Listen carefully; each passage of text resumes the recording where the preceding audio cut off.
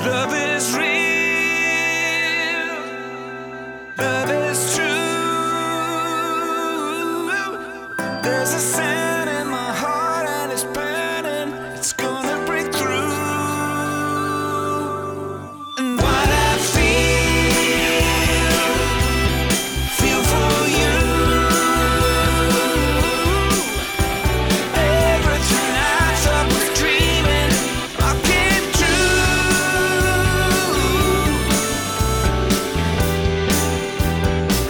It didn't take too long to know that this is strong.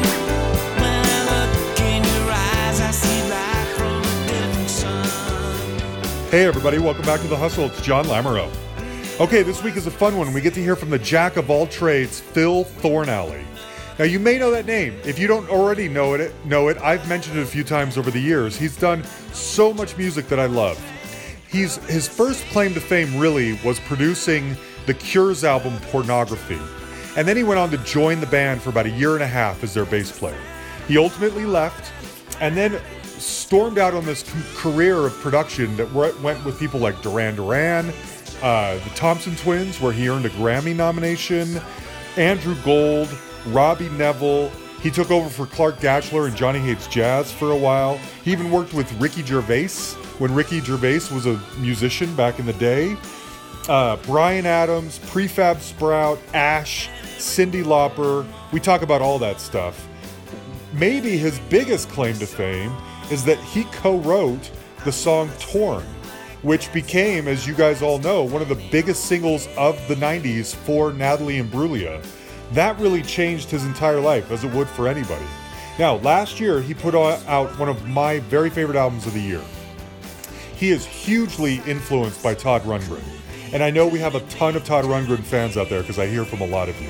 So he put out this album called Astral Drive that is really a love letter to Todd. In fact, in keeping with the spirit of Todd, he even performed all of the instruments himself in that same sort of slipshotty way like Todd did with Something Anything. So the album is just a burst of sunshine. You're listening to the first single off of it right here. It's called Love Is Real. I love this song. In fact, I love this album. We throw in a couple other tracks from it as well. So I hope you enjoy this interview. So many great stories. Such a fun guy. I love it. Very self-effacing. I love the people who get it. And Phil absolutely gets it. So he called me from his home in London.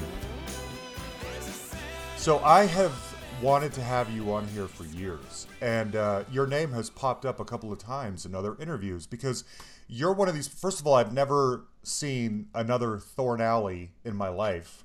So your name being so distinctive, it became this name where every time I would hear it or see it, I would think, there's that name again. And it would pop up on all this music that I really, really love. And it would be it'd be as random as The Cure or Johnny Hates Jazz or Bryan Adams. It was just it was touching everything. And I just thought, I gotta know this guy. So Yeah. Recently, I discovered Astral Drive, which is so much fun. I love this album. Thank you. Yeah. Yes. It was fun to do. Yeah. Good. And from what I understand, it's sort of like an homage or a pay of respect to Todd Rundgren, who I guess is your hero. Tell us why you like Todd Rundgren and how it influenced Astral Drive.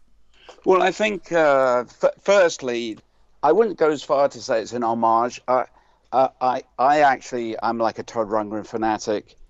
And when I was 14 or so, my friend from Johnny Hates Jazz, Mike Nacito, we grew up together in the same town, and we were sort of learning guitar, writing songs. I was learning piano, and sharing music as you do when you're teenagers. Sure. And I went round to his house one day, and he says, this was in the 70s, so his dad had this beautiful old hi-fi with these big brown headphones. He said, you got to listen to this. You got to listen to this.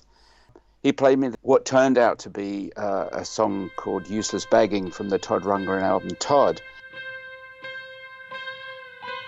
Is that you? Look who's on the skids this time. Bitching about a place in line. And all you really you're like every other girl uptown who wants to ride her face around and wave about that power you have to put me down. And so I'll tell ya, to see you like this is nearly tragic. It's like Ruby says, our dreams have magic, but I know useless begging won't help me.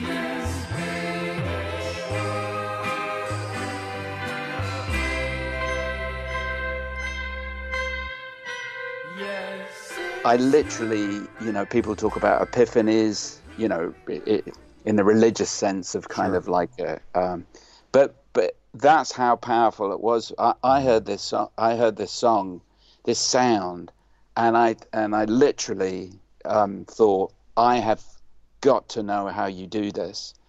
Why do the drums sound like that? Why does the singer sound so believable? Why are the harmony vocals so like transcendental? Transcendental was the thing. It kind of transported me to this place where I thought that now I understand my life. So it was a really beautiful moment. And so fast forward 40 years later, having a career producing, playing in bands, and mainly writing songs, really, I finally got round to making this Astral Drive record. And so, because you could say perhaps the concept was just to go back to my teenage years and revisit the way I felt when I was a naive, music-loving nut, like we all were. And so, of course, what comes out of me is all my love of Todd Rundgren's music.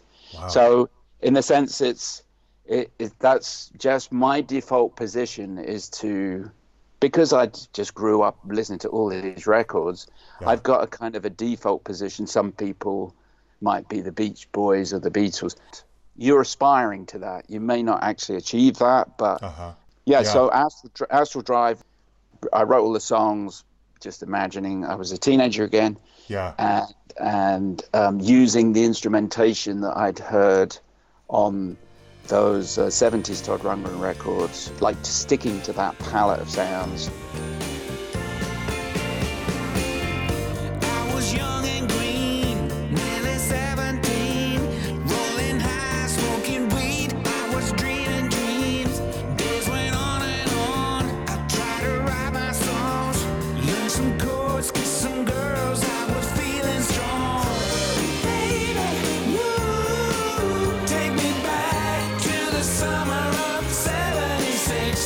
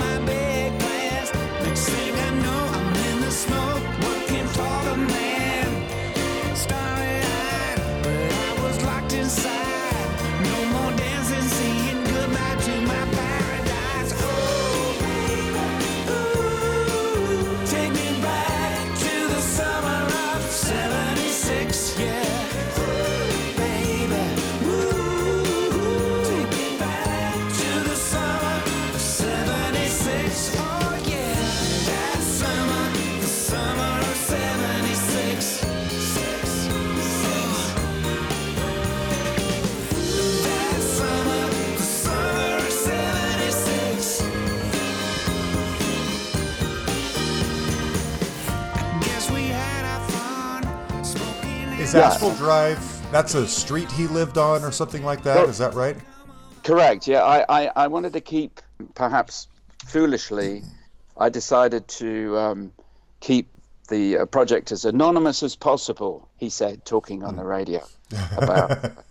So when I was looking for a band name to fit the concept, Astral Drive was the street where Todd Rundgren lived when he made his, what some people consider his sort of seminal pop album, which was called Something Anything, Uh-huh. had hits Hello, It's Me, and I Saw the Light, his two big radio hits. Not only did I like the fact that it was a bit cheeky, but also the idea of, when you're a teenager, you do spend more time perhaps in a certain state looking up at the stars, going like, wow, what's out there? Infinity, isn't life Yeah. beautiful? And so it married with that too. So there's kind of two Okay. things going on. Yeah. Why did you feel like you had to change your name? Why could it not just be a Phil Thornalley album called I Astral Drive? I honestly hate my name. I hate Oh, both my names. really? And yeah. And it's just like it's just like clunk clunk clunk clunk clunk clunk Yeah. my name. Okay. So That I is so decided interesting. I thought Astral Drive was just maybe more That's great. poetic Yeah. and it makes people go, well, why is it called Astral Drive? But Yeah. Okay. Has Todd heard this? Because you guys know each other a little bit, right?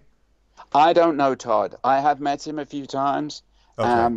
I actually know his right hand man, Kazim Sultan. Of course. Yep. He plays with him and is terrific singer. Not only Mm-hmm. does the harmonies, but sings lead in Utopia as well. Mm-hmm. And we've written songs together. I've met Todd a few times, but I've just generally had the impression that like all of us, I think, are aware.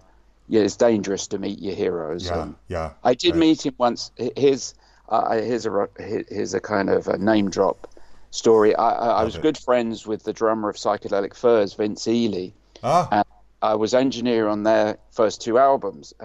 Their third album was produced by Todd Rundgren. Mm-hmm. Todd is over in England doing some concerts, and Vince calls me up, very kind of like spy, secret agent, like he's going, we're gonna go out for dinner tonight with Todd, but don't do the fan stuff.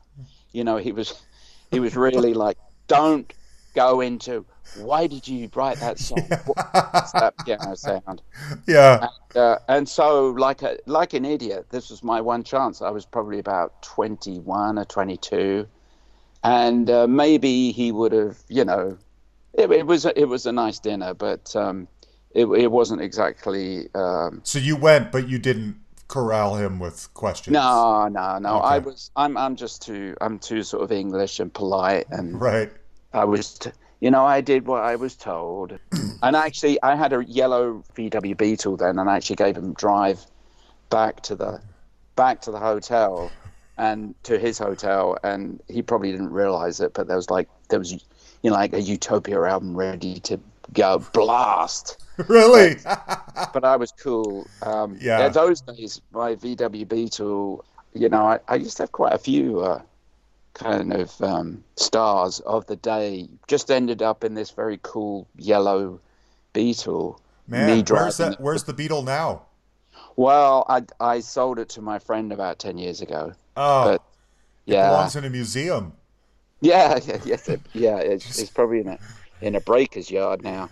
But Yeah. I'm so imagining all the human oils and secretions that are on the yes, seat, the it's rock and passenger roll seat in your DNA. car. Right. Rock and roll DNA, John. It's Yeah. just, but That's great. Okay. yeah. So that's it. Um, That's it. That was my and then I met Todd once or twice at Soundcheck, but it was just a cursory and polite chasm saying, "Oh, this is my yeah. friend Phil," and Okay. you're in Soundcheck, you got 100 other things you're worrying about, like the vocals too loud, Yeah. the snare drums too bright. So Okay. you got to be cool, or try to be cool. I understand. Has Todd heard Astral Drive? Do you know? Or has he I, commented on it or anything? No, I know for a fact I had a signed CD. There was one very exciting night about 4 months ago where there was one of these events. They're called Todd Stock, where all the fans get together, Yep. the Todd fans, and I think it was in Virginia or somewhere like that. And I got a very excited message from a mutual friend who was there saying and showed me the signed CD with Todd saying, "Oh, send me a link," because he doesn't have CDs or anything. Right. So I sent via Kazim, I sent him a link for the album, but no Nice. comment, no Okay. comment. Yeah, I think he's so blown away with it. He's still on the floor. He's He can't believe what intimidated. he heard. Yes. Yeah, he probably wants to go out to dinner with me and chat about how I made it, but it's Probably. yeah. Well, I can tell you I'm not Todd Rundgren, but I absolutely love Astral Drive. Thank you so I much, John. would shout it from the mountaintops Yeah, proudly. It is so much fun and wonderful. I love it. So thank thank you. you for doing that. All right. Now you've done so many things. Okay, I'll even probably cut this part out. I'll tell you, most of the time these interviews last about an hour, Phil. You've done Okay. so many things that I would. You tell me, I may keep you a little bit longer because I've got a million questions for you. Yeah, But fire away, John. Fire I'll do away. my best. So Yeah. let's. I'm going to try and go a little bit chronologically here. And the Okay. first big one that most people know about is The Cure. Yes. And I hate to admit it, I had Lowell Tolhurst on here about a year and a half ago, and I read his book, and I was going to reread it, at least the pornography part, so I could remind myself how you got involved, and I ran out of time. So tell us how you Oh, yeah. came around to. First of all, pornography is like one of the darkest, Yeah. heaviest, moodiest albums in history, and it doesn't sound like the rest of your stuff. So I'm curious how you even began there.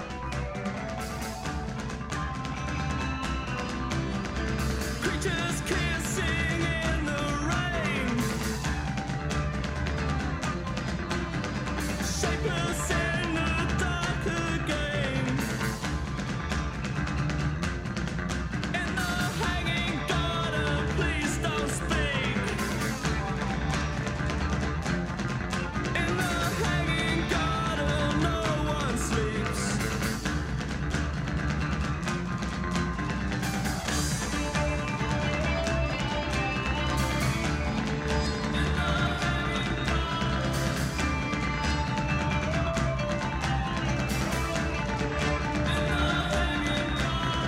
Catching halos on the moon.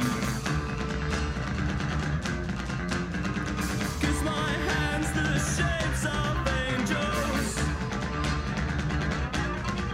In the heat of the night, the animals scream. In the heat of the night, walking into a dream.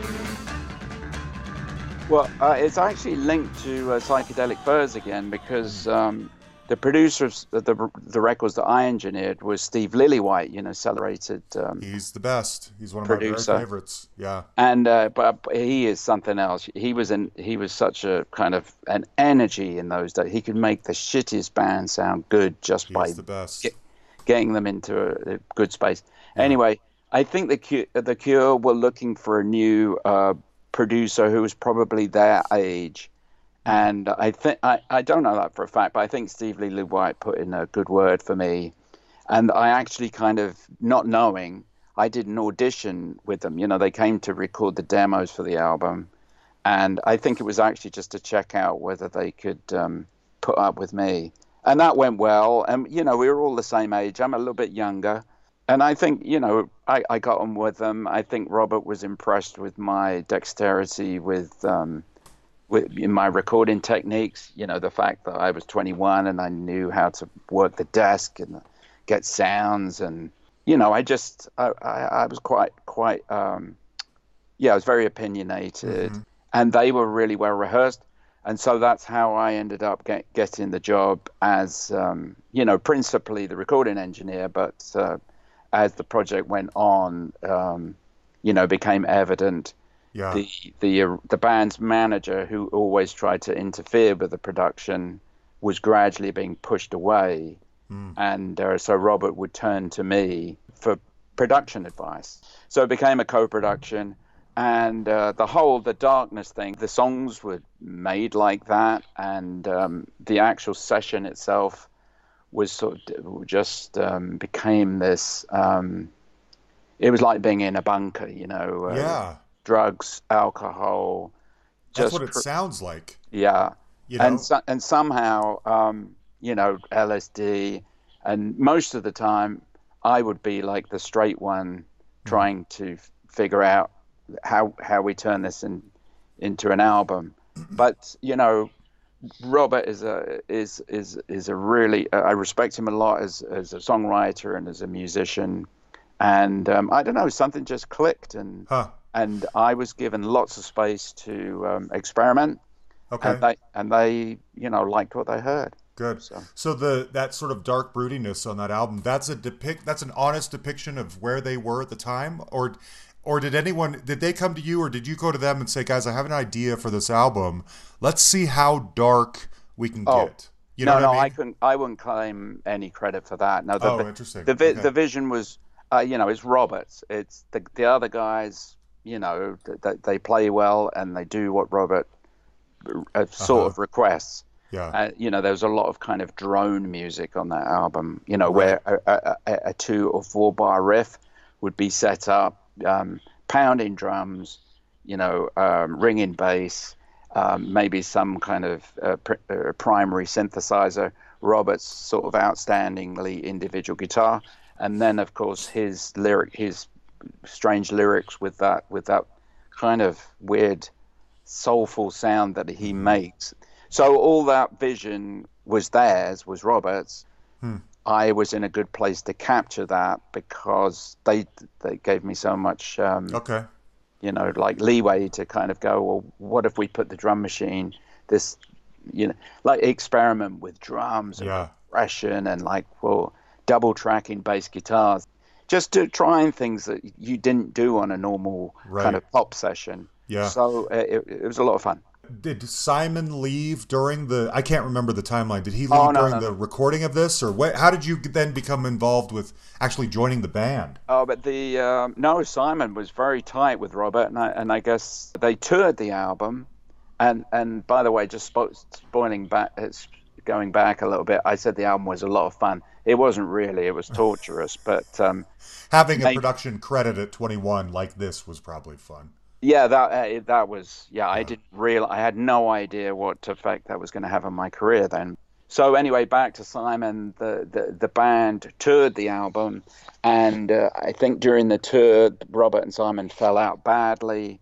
So some concerts came up, and actually Robert joined Susie in the Banshees. I think he was thinking of dissolving the Cure. Anyway, he said, "We've got these shows. Do you know any bass players?" And I had been. I was a bass player in punk bands up until I joined a studio. So being as ever the shrinking violet, I said, well, I'll do it. So we started with a festival and a mini tour of America, and Okay. then I joined up for 18 months or so, and then the machine spat me out the other side, and Yeah. Simon joined. Yeah, so I have a lot of questions about. Let's talk about you personally when you left, or were asked to leave, or whatever. Did you know or have a concept all along that your tenure in the band was going to be temporary, or did that come as a shock? Were you really heartbroken when Simon came back and you left? It's always a drag when you get kicked out of a band. You're Yeah. you're in a gang, and then for whatever reason, well, obviously in this case, Simon and Robert made up again, and the manager very artfully called me up and made me so mad. I said I quit, which was exactly what he wanted to hear, Yeah. because then nobody else had to make an awkward phone call saying, Yeah. yeah. So that was a great lesson in the dark arts of the music business, Yeah. Yeah. or perhaps for any business actually, where Sure. you manipulate somebody perhaps naive to give you the result that you want. But you know what? I enjoyed the experience of the touring, but it actually was no good for me, for my kind of health. And I went back to the studio, which is where I should be. Okay. So, things work out. And Yeah. especially all these years later, you go, it was so cool to have been in like a very cool band, Yeah. experienced that. And I'm glad I did. And I'm glad I got kicked out. Okay. I do like to say, though, that the last show that I played with them at the Beacon Theatre in New York, I think it's the Beacon Theatre in New York. Anyway, I threw in some disco lines on the bass. Really? Well, of course, I was the last show. We'd been touring for weeks. I was just like eating nothing. There was nothing left of me. And so I was a big fan of Boz Scaggs. Ah. and I thought I'll put some Boz Scaggs in one of these tunes. Wow. And I don't think that went down very well. I was So gonna say, I can't imagine the rest of the Cure listening to Boz Scaggs, well, in the well, bus on the bus. who knows? You know, a Yeah, lot about the image that's great. Sure. is so powerful that Oh, big time. sometimes forget that they're funny people. Yeah, yeah. Do you keep in touch with any of them? Are you in good terms? Have you ever talked to them again? No, I've spoken to. Did I speak to Lowell? Yeah, I've lost touch with him. Okay. I've emailed Lowell once or twice when he was writing his book. I think we were going to get together so he could get some verbatim Mm, quotes, but even that didn't happen. So I okay. tell you what, we're friends on Instagram. There you go. That's how deep our friendship is. That's true friendship in this day and Yeah, yeah, age, pretty yeah. much, I isn't like it? I like his pictures, and Yeah. sometimes he likes mine. So, That's what it's all about. yeah, Oh, that's great. Rob. Now, so we got to talk about what you accomplished during this time, just briefly. I mean, at least, if nothing else, you're the guy who produced and plays the bass on the Love Cats.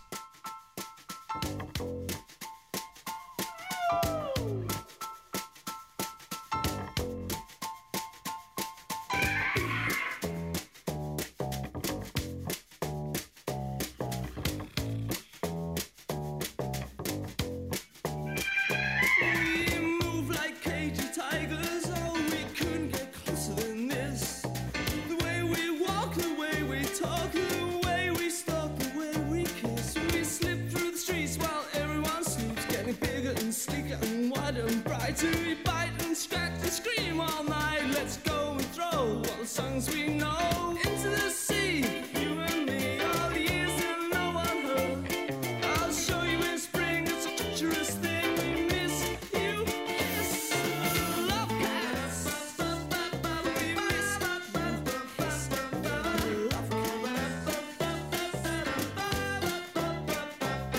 So wonderfully, wonderfully, wonderfully, wonderfully pretty.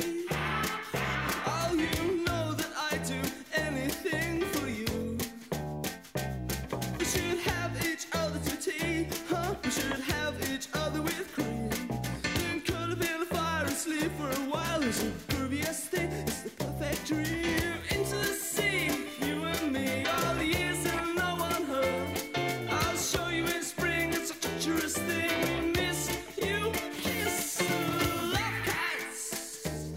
We miss you, kiss. I'm glad you know. Not many Americans know that tune, so Oh, it's huge for Cure fans. Like I grew up a huge. I still am a big Cure fan. That was a huge song in our yeah, life.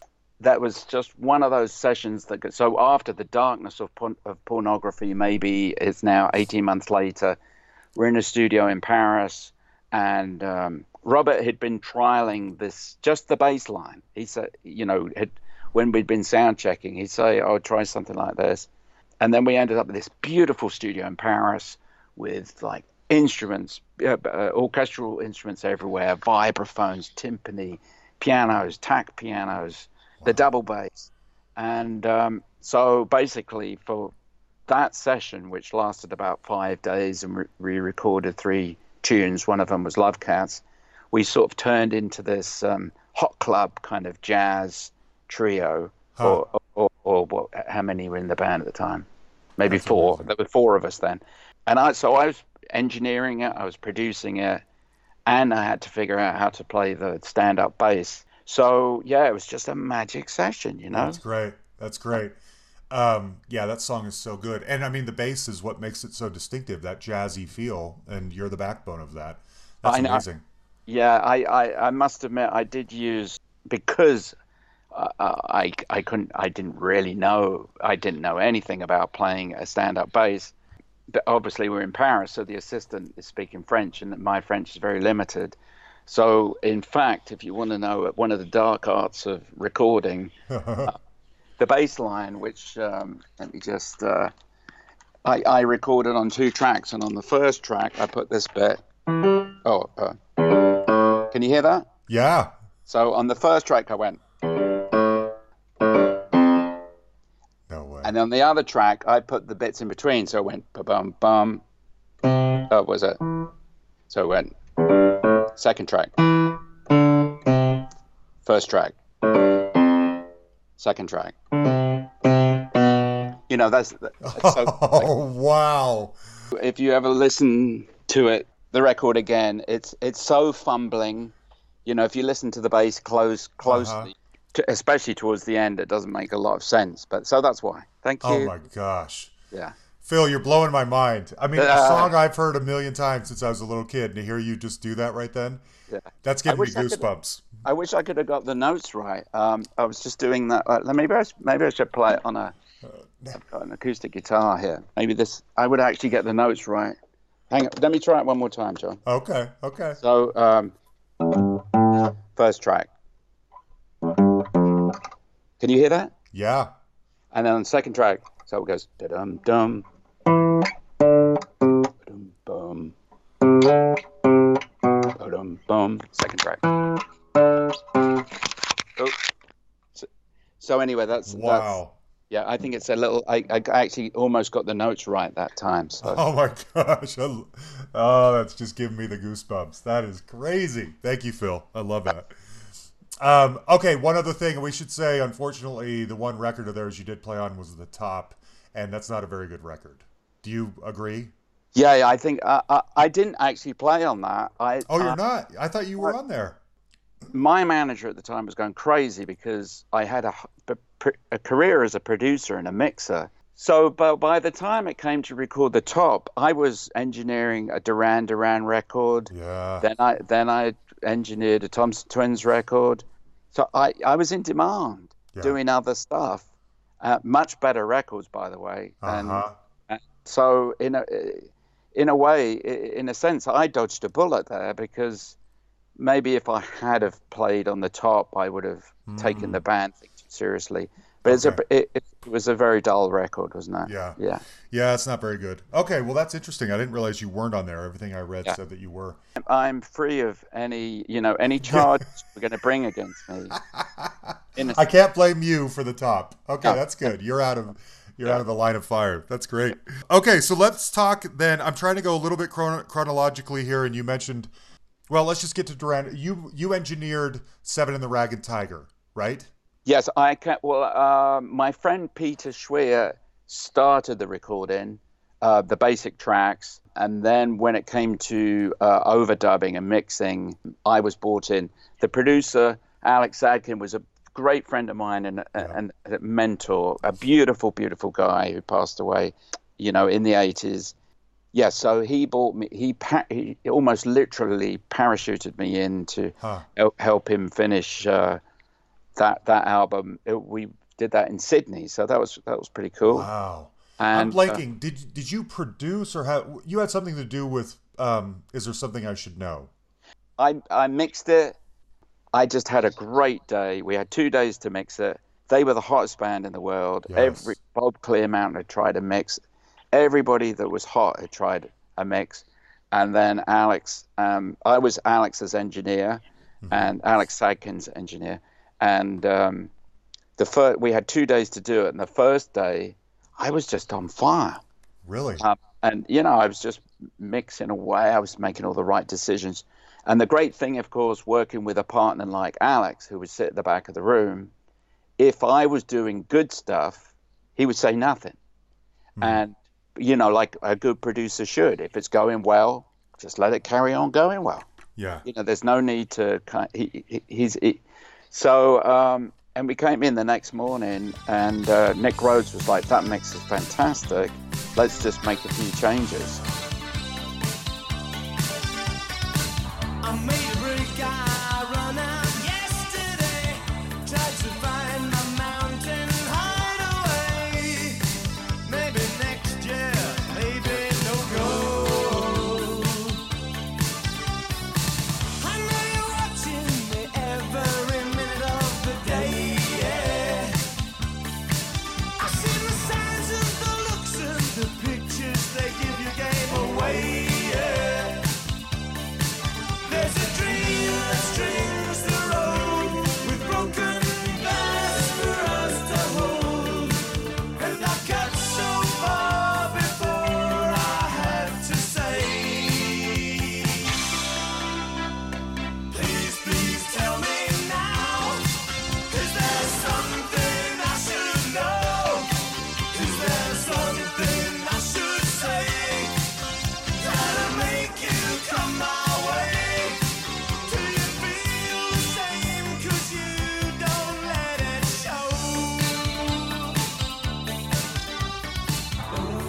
he was the kind of tastemaker for the band, you know. Yeah, he was.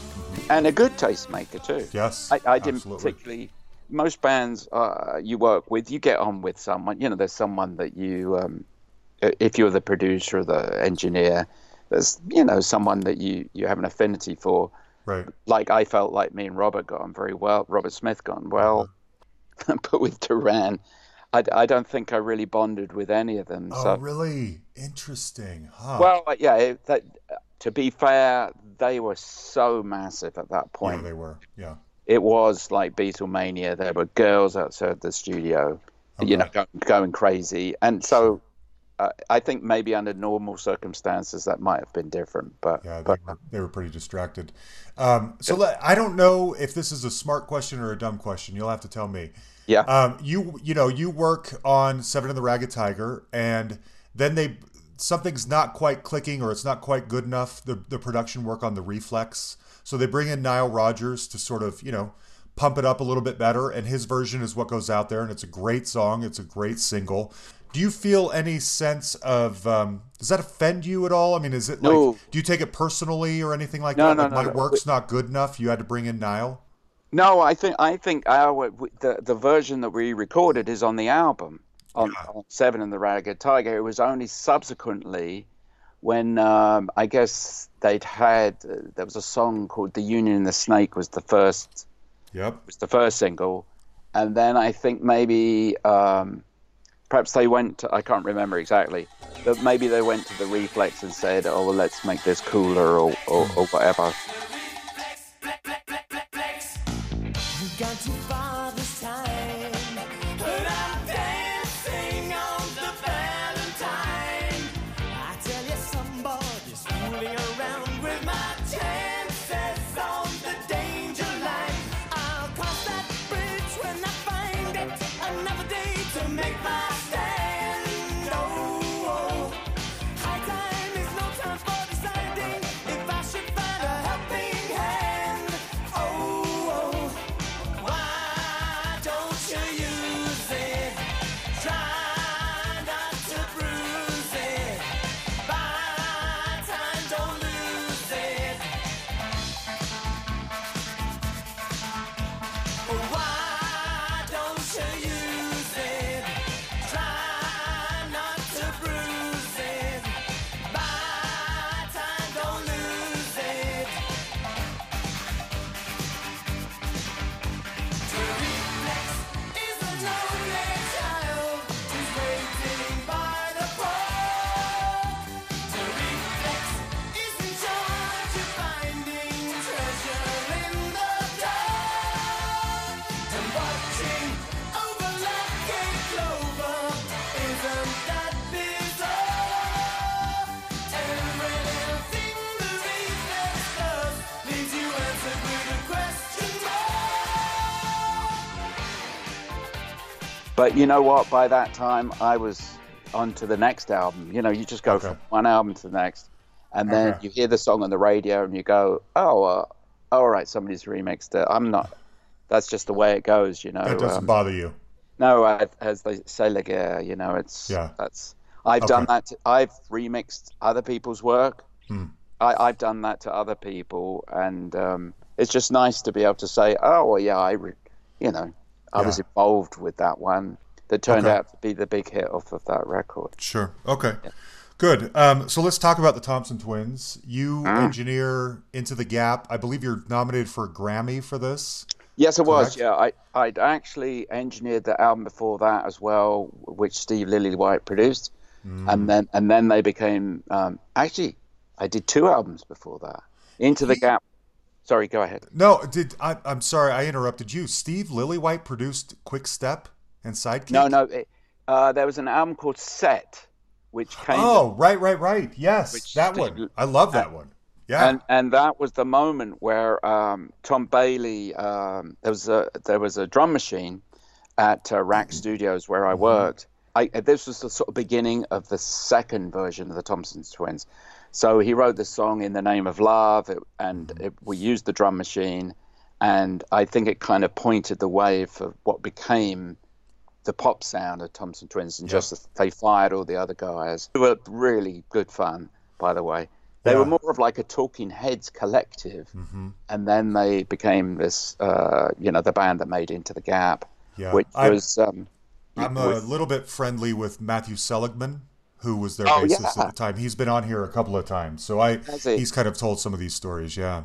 Yeah, because I actually, when I was talking about when you bond with someone in a band, I really loved Matthew. He's a sweetheart. We got on very well, and yeah, because he was a bass player and we had so much in common, I just felt there was a sort of lot of joy with Yeah. him. But then by the time they got to Into the Gap, he'd been fired. Sure. So, but Into the Gap, yes, it was I got a Grammy nod, which was, I was 24 or something. I thought, Uh-huh. I'm going to get another one of these one day. But the in those days, because there was so much more money around, the record company paid for me to go to Los Angeles, from London to Los Angeles with my girlfriend to go to the awards. The award for Best Engineer of a Pop Album, which was my category, was took place at about 8:30 in the morning, in an auditorium that had, and I'm not kidding, there might have been 17 people in there. It was, yeah.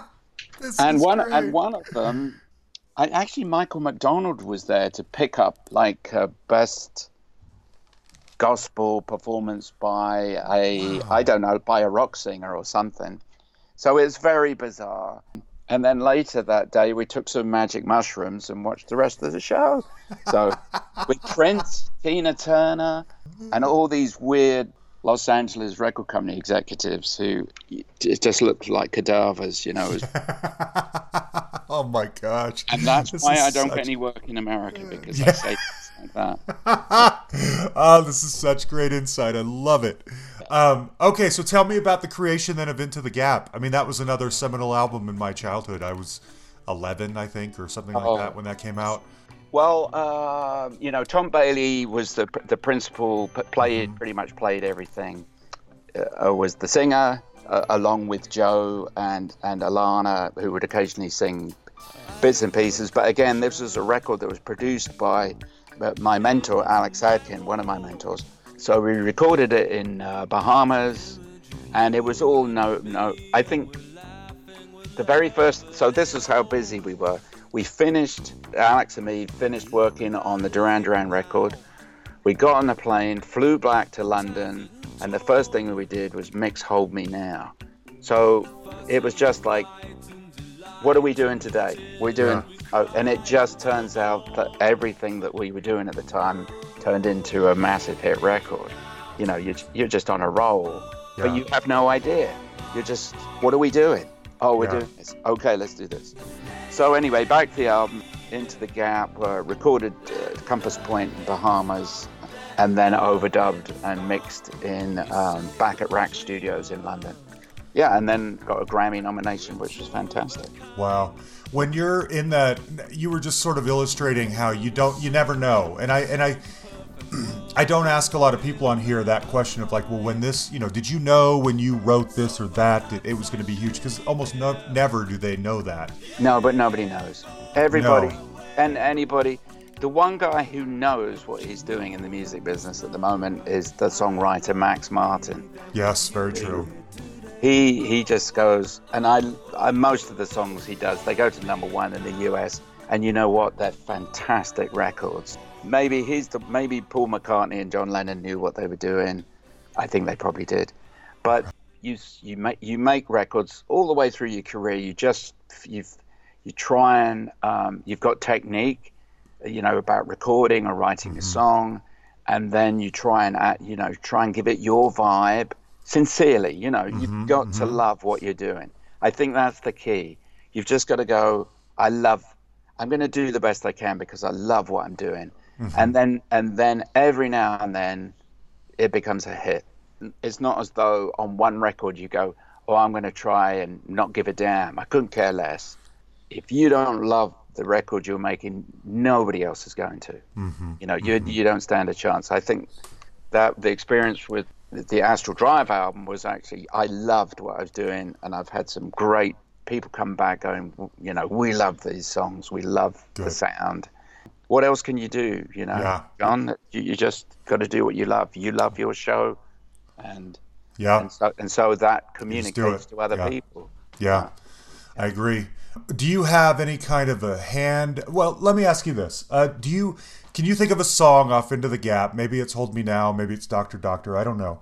Where and I don't know enough about engineering to know if you are making actual contributions to what is finally heard. You know what I mean? Like if it was it was my idea to include the harmonica in You Take Me Up, or what, something like that. Is there a song on that album that you feel any sense of ownership to? Like, I came up with this one part, and that was. Oh no, I played guitar on Doctor Doctor. Oh, you did? Okay. Yeah, but only because Tom just didn't do a very good job. So I said, let me try it.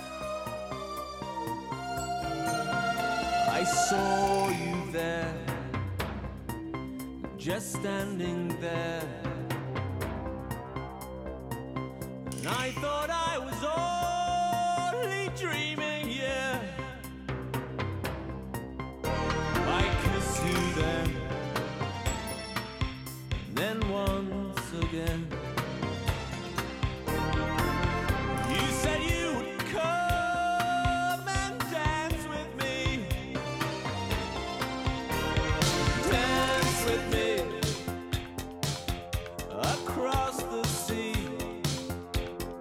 And we can feel the motion of 1,000 dreams. Doctor, doctor, can't you see I'm burning, burning? Oh, doctor, doctor, is this love I'm feeling? Ships at night. I think the ownership. That's a good question. I think basically working with Alex as producer, he just loved what I did. So whatever sounds, I would go. I'm going to make the congas. I'm going to compress them and use the room sound instead of having close sound. He'd go, I love it. Yeah, well, he actually wasn't that exclamatory. he would just look very pleased. All the Thompson Twins records were made very piecemeal, drum machine, and then Tom would play the chords, then Tom would do the bass synthesizer, then Tom and Joe would do some percussion, and Lana would do some percussion. It was overdub. Okay. There was no band vibing in the room. But going back to your question, with that record, because I wasn't involved with the writing, I'd like to think I came up with some good sounds, but it was principally Tom as the chief composer, Alex keeping Tom perhaps focused on making a cool record, and then me somewhere down the list just drinking coffee and having fun. To answer your question, no, I don't have any ownership of any particular. Okay. And actually, specifically going back to the way you started on the song, You Take Me Up. You Take Me Up. It's Harmonica? actually a melodica. It's like, Oh. the melodica, Yeah. like a little Yeah. keyboard that you. Yep. You're right. Yeah, but it sounds like a harmonica. But I Nope. can't let those little details go by, John. I'm glad you corrected me. Because you're right. Now that you say that, I think all along, I think we've always, in fact, I think I've seen Tom in concert a couple of times recently, and just a few months ago I saw him, and I think Really? he may have maybe even been miming that he was playing the harmonica. Maybe I have that wrong, or one of the girls in the Right. band. Anyway, okay, so it's one of those. Got it. It's one of those. Yeah, I remember now. Okay, good. He's a Now, great musician, by the way. He's I love him. really nice. Just always came up with great chords and. Yeah, I love him. I've been trying to get any one of those guys on here. Alana's people turn me down because she doesn't talk about pop music anymore. And Joe has fallen off the grid somewhere. And Tom's people, the timing is never right. So one of these days, hopefully I can get Tom on here. We'll see. Yeah. yeah, yeah. Um, I'm out of touch with him, so I are can't. you? Oh, too bad. Yeah, Now, before we get into Johnny Hates Jazz, I want to throw a couple of like one-offs at you, and yeah. one of them, well, two mean a whole bunch to me, and one of them is Wax, Right Between the Hey, Eyes. True love to me was nothing but a mystery, just something only captured in a dream.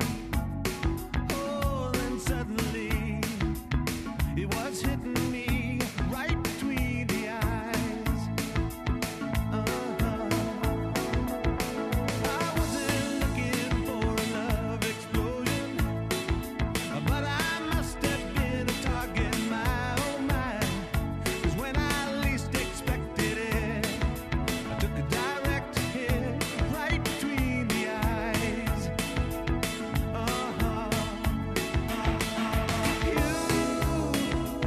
You shattered my resistance, yes it's true. You battered my defense, what could I do? I'm burning from the heat between me and you. You hit me with a million blows, nailed me with a lightning bolt. Oh baby, knock me cold.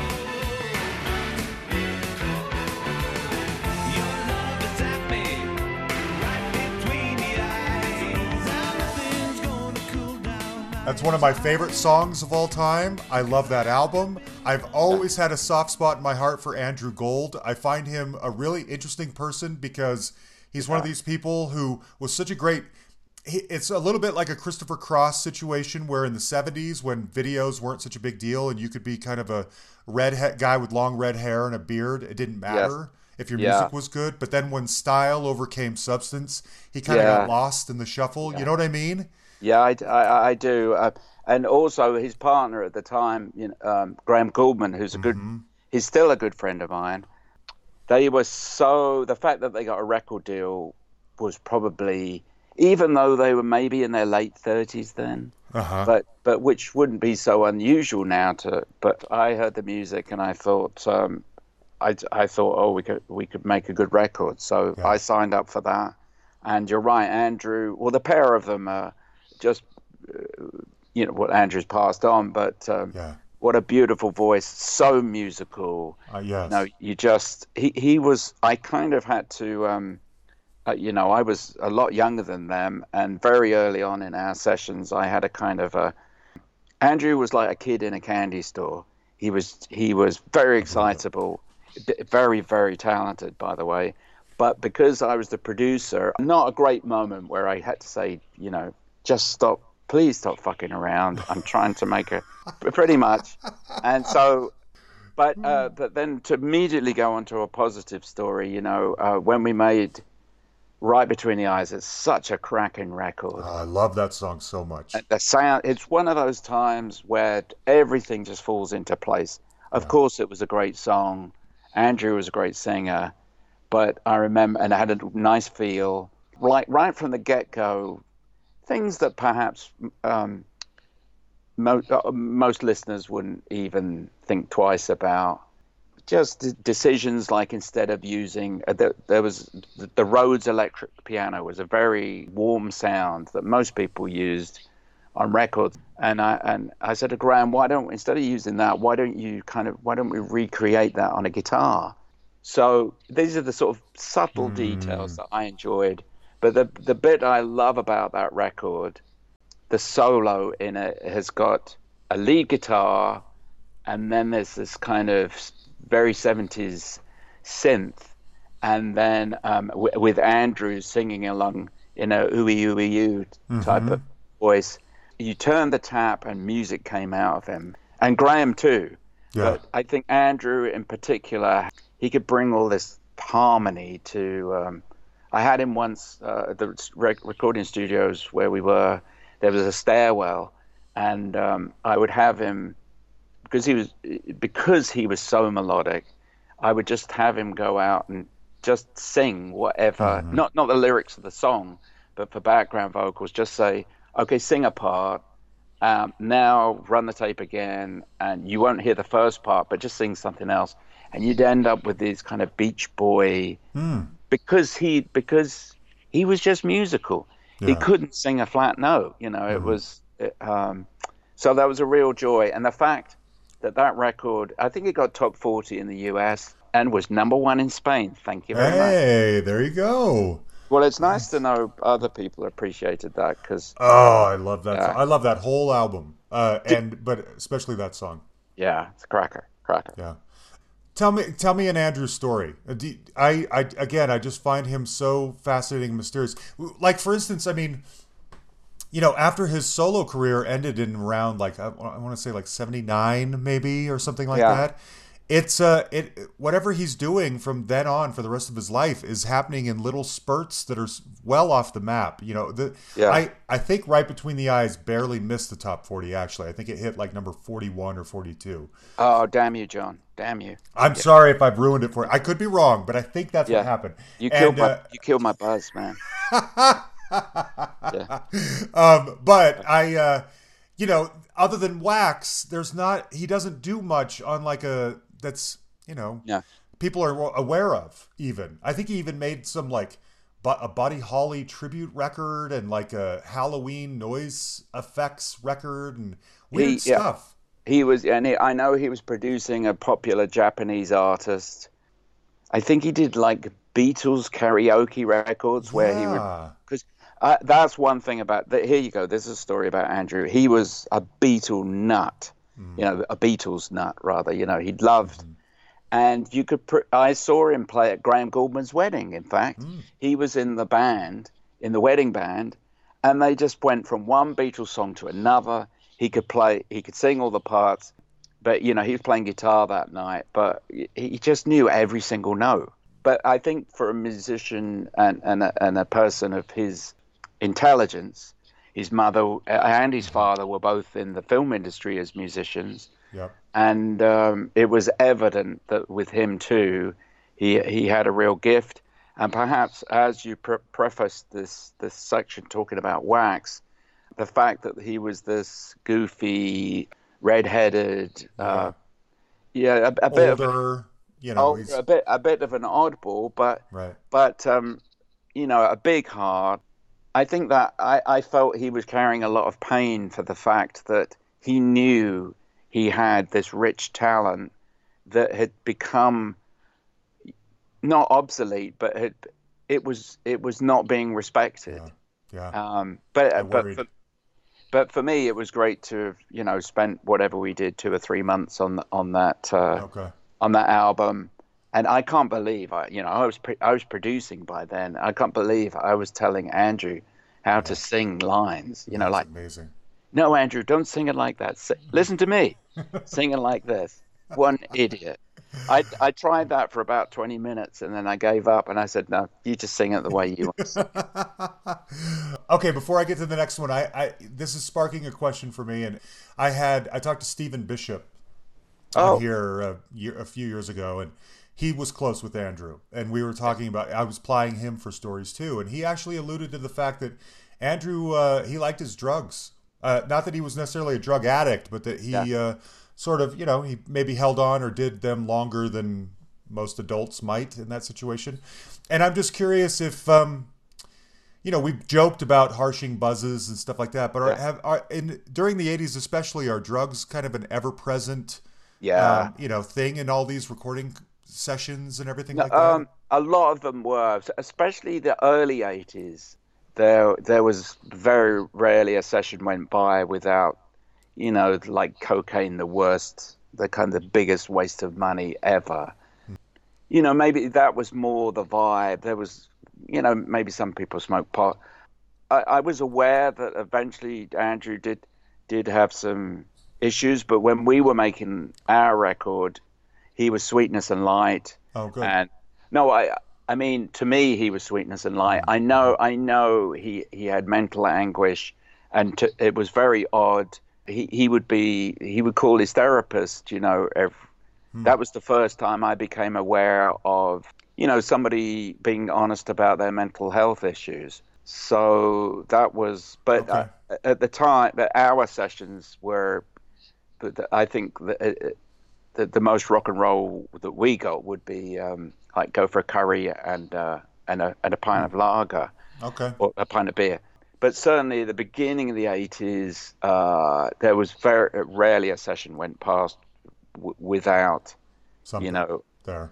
yeah, Okay. without the producer pulling some out and or the drummer sneaking off to the loo or, but but then I think by certainly the sessions I worked on by the end of the 80s, most of that stuff had gone. It to my knowledge, I had certainly I'd become a kind of committed pot smoker by then, and all that other stuff I had realized I'd say, was no good for making records. It Right. was no good for your life. But it's a harsh lesson to learn. You're right. Not everybody learns it. So Yeah. Okay. I was curious. I wondered if there was a connection there. Now let me throw another one at you. Robbie Neville, "C'est la vie." That say song that. is a that song is a classic. A job, that's okay. But they got me working night and day. Punching in, punching out. Is this really what life's all about? What you gonna do? What you gonna feel? I don't know. What you gonna feel? What you gonna do? Ooh, someone tell me. What you wanna say? What you wanna do? There's only one thing left. What you wanna say? What you wanna say? That's just the way it goes. That's right. Oh yeah. That's just the way it goes. That's right. Baby's gone all alone. That Yeah. guy, speaking of mysterious, I get requests for him all the time. I've tried to find him. Who knows Oh, where he is or what he's doing? oh, How he's did you still get working. involved? He's Yeah, still. he's a behind the scenes guy. In fact, I think he had something to do with, for anyone who's listening that doesn't know and who asks me for him all the time. I think he had something to do with the writing or production or recording of those High School Musical Yes. movies that came out recently. I've never seen one of them, but he was Yeah. involved in that. So I think he's still very much behind the scenes, but he isn't out there in front. I think he's sort of contracted or he was for a spell to Disney to Yeah, create content for them. What content? Sorry, that's a horrible word. To write songs for them. sure, sure. But I don't think Robbie was ever really comfortable with being a pop star. So when we made that album, I had now elevated from being engineer and mixer to being co-producer. So even though Alex Sadkin was the principal producer, so that was a good moment for me. And we spent a long time. I think we spent about 8 months making that album. In those days, you would work 12, 14-hour days in the studio because you had to get the record done, and then you were booked to do another album after that and another album after that. Around that time, I was working. So there's Duran, Thompson Twins, Julian Cope, Graham Parker. I was just going from one thing to another. But with the Robbie Neville record, we decided to work normal hours or more normal hours. They start at 12 o'clock and then go home at 7 o'clock and just kind of see what it felt like. This was me and Alex. And poor old Robbie had come to London. So they were the kind of rules we made. But thank goodness we made that hit record. Yeah, yeah. Uh, Was he somebody? Now he had sort of a behind the scenes career, I think, up to that point too. He wasn't like some guy, sweating it out in clubs, if I remember correctly. So yes. was it one of these things where he had always aspired to maybe put out his own album, or was it a thing where a label or something said to him, you write a lot of good stuff for other people. Have you ever thought of doing your own thing? And then he did his own thing. I honestly don't know, but I think it's more the latter. I Okay. think he was writing songs for DeBarge and Yeah. pop R&B acts. I don't know exactly what happened. I was bought in. Alex said, "Oh, I'm going to produce this. I've found this kid, and the demos were all very in that kind of that genre, that pop R&B genre of the time, which was quite light and fluffy. What we were trying to do was give it some edge, make it sound more kind of tough R&B. So in many respects, I suppose, just like so many records they're contrived. It was take these songs and let's see if we can turn them into something. And Robbie, was he was game for that. He went along. He went along with most of our ideas. I don't think he had a particularly nice time making the record, but because we did push him really hard. And but you know what? We got, as you said, the C'est La Vie was a worldwide hit. So good. So yeah, he struck me as someone who would have had, I would think, a lot to say about how his albums were produced, because I think he probably maybe could have produced them himself in a way. Like he was adept enough. Maybe I'm wrong. Maybe that's later in his life, but at that time, would he was he looking to you to make him better, or to craft something special, or did he have strong opinions about how he wanted these things to sound? I think Robbie, if he had been producing it, I don't think he had the full production chops at the time to elevate it to a point where someone like Alex had produced, the Duran, Thompson Twins, Grace Jones, Bob Marley, went on to do Foreigners. This was a guy who had a pretty good feeling about what a hit record sounded like. Okay. And I think Robbie, to his credit, would just sort of let us get on with it. There were some battles, as there should be when you're making an album and people care about what you're doing. But ultimately, I think it was a good idea to let Alex take the reins.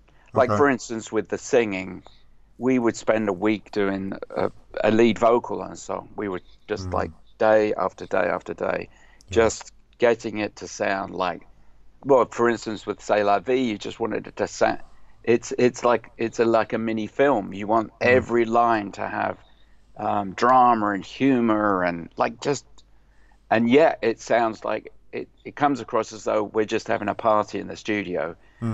But that's the one, like the trick of record production is to, that was recorded across 6 months, getting people to come in, try different things. But ultimately what the listener hears, they go like, oh, wow, that sounds great. That's a great vibe. They must have recorded that in a day or in 2 hours, like Twist and Shout by the Beatles or something. Right. And nothing could be further from the truth, Okay. This is a weird question, but it's just, I'm going to ask it because if I don't, I might regret it. Who chose the lady that sings C'est La Vie, the background singer? In the video, it's some really pretty Asian lady. I don't know if that's actually who it is. No, I think, and that caused some, I remember at the time that caused some upset for the original singer. I can't quite remember. It was there's a session singer called Carol Kenyon, or it was a session or another singer called Stevie Lang, and I can't remember which one of them took that little feature, but they did a great job. Whoever. Yeah. Good. The reason I ask is because I'm a big believer in there's just little hints of color, accents like that, like as simple as the right lady singing C'est La Vie at the right time after Robbie says it, that elevates a song, gives it a little sprinkle of magic. You know what I mean? These are the things that we remember about a song or that we love, even if we don't articulate it very well. And that's one of those moments for me. And so I wonder when something like that happens, is it a producer who says, what would be really great right here is if we sprinkle in a lady with a great voice, or is it Robbie saying, I wrote this song and after I sing C'est La Vie, this other lady's going to say, you know what I mean? Yes. These little decisions. So how did that, like something like that, how'd that even happen? With that instance, I don't remember the detail of if it was on the original demo or if it was just something that became when the singers came in, whether Robbie said, "Oh, try singing that line," but it was a good idea. And I know what you mean. There are perhaps other records that I might more accurately recall. Oh, I said, do something here, or so, yeah, whoever said, the artist said, let's try this guitar line. But you're right. These little moments where that's what you hunt for when you produce a record or when you write a song. You're hunting for thrills. Yeah. These little things that make you go, Jesus, that is such a great. Yeah. Like you're literally, no, you're not literally. You are knocking yourself out with. Yeah. I can't believe I just came up with that idea for a lyric or idea for a melody or the bass line or the stupid snare sound or something that just makes the record kind of make you go like, oh, we're making something new here. This is exciting. Yeah, you know? I agree. That's what people want. Everybody wants new sounds and new singers and hooks in different places and like the rise of hip hop and the way that's become like a big part of the pop charts. It's kids want to rock, John. Yeah, kids they do. Rock. They sure do. Okay, I got a couple more of these, but I'm going to save them for later. We'll get to them here closer to the end because I want to talk about Johnny Hates Jazz. Okay, let's keep this brief. Oh, interesting. Okay.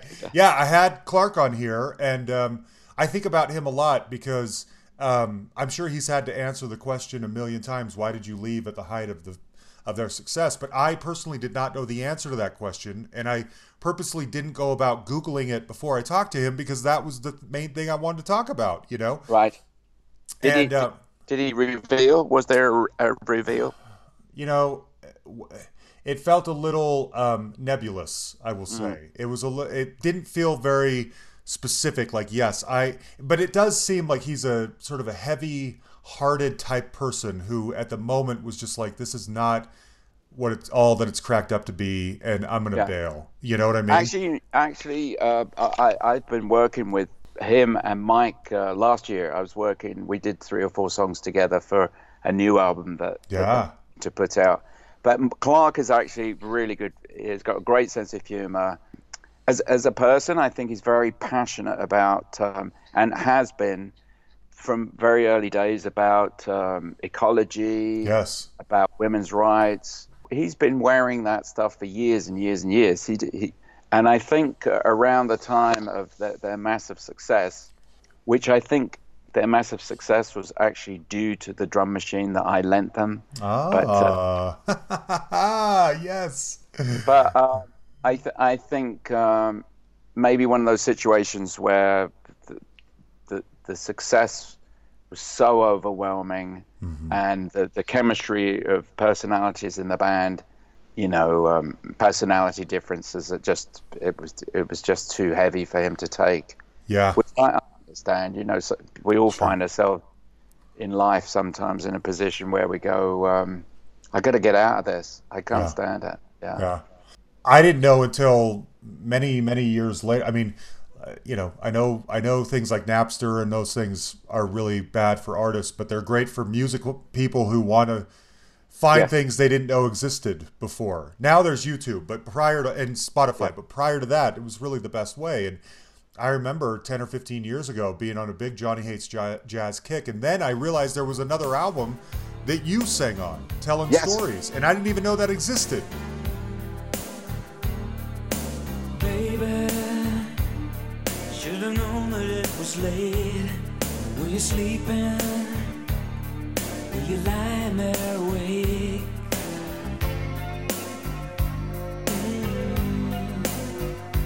Must have been crazy. Should've never gone this far. The fool I did not know I was breaking us apart. Now I see how I was wrong. See it so clearly now that you've gone.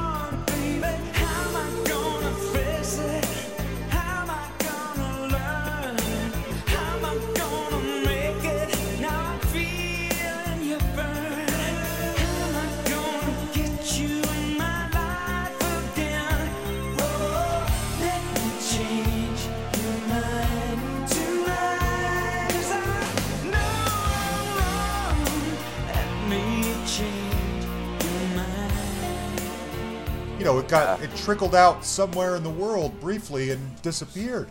Yeah, So, it was. Yeah, well, it's John. What you're trying to say there in a very nice way is it was a massive flop well, because it had no hit songs on it, and but I'm and not saying a creative flop. It was more of a. I was. I like that album fine. Nah, it's drivel. It's Isn't just one of those things. Like in life, we had a really good go at making that album, but we were a little bit directionless. There was a lot of sad things happened whilst we were making the record, and like the death of parents and relationships, and it just wasn't meant to be, and you just have to. But the good thing is, you kind of walk away and you go, maybe go like, I'm never going to do that again. You learn from your mistakes. But the actual, if I can. This is part of Johnny Hates Jazz that's often forgotten or not talked about. The actual name, Johnny Hates Jazz, the Johnny refers to is my brother, and the name, yeah, there was he used to have a lot of house parties, and somebody had changed the record from whatever, like a punky record, and literally put on some jazz, and my brother ran down to change it back. And somebody made the remark, "Oh, Johnny Hates Jazz," and my Julie, my wife and partner for the last 35 years, said that would be a great name for a band. Almost the week or two afterwards, they were looking for a band name, and I said, "Well, what about Johnny Hates Jazz?" And they loved it. So, yeah. And wow, who knew? That is great. Well, yeah. Do you want John? Before you move on from the 80s, do you want to hear my Ricky Gervais story? Did you have something to do with Shauna dancing or whatever it is? Oh, you already know that. I know that song, but I didn't know you had anything to do with it. Tell us. Yes, please. So here we go. So it's about 1982. It seems like I'm the only person in London who knows how to program drum machines. There's the very different, various different makes, the Linn drum, the Oberheim one. So the record company call me up and say, because they think I'm a genius because I can program a drum machine, we've got this duo and we want you to produce them. So you've got like 5 days to do the A side and the B side. So the band turn up and the singer is we do a couple of tunes. And on the third day I call up the record company and I say, we're doing the B side and it's better than the A side. And eventually, and that was the case. That became, they flipped it round. And the singer, who was very passionate, actually both, there was a singer and a keyboard player, and I don't know what, it was sort of like a synth duo, what you'd call a synth duo. Uh-huh. And they were both I think they were like psychology students. They were still at university, and they were both quite serious and passionate. Obviously, David Bowie fans. Uh-huh. And as it turns out, the singer was Ricky Gervais. No so way. I got on well with him. But the Ricky Gervais that became the the global conquering comedian was not the Ricky Gervais I knew was a passionate kind of David Bowie fan who was singing. There was no comedy. It was all quite serious. Wow. And we actually, after Shona Dancing split, I made another record with Ricky when he was trying to do a solo thing, but that record didn't come out. But somewhere in the vaults is another. I would love to hear that. I actually really like that Shona. More to come, or more.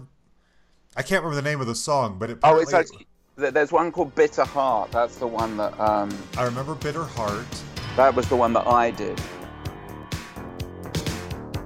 You're losing out now. You scowl and shout irrational accusations as I turn my head. Your threats and trials, my common smiles, revolts you in your torturous insecurities.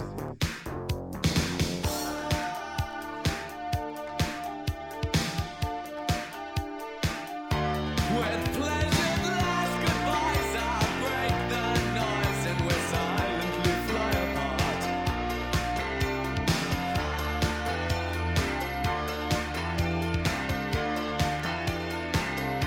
I'll end the angered cries and the twisted joys that rage in a bitter heart.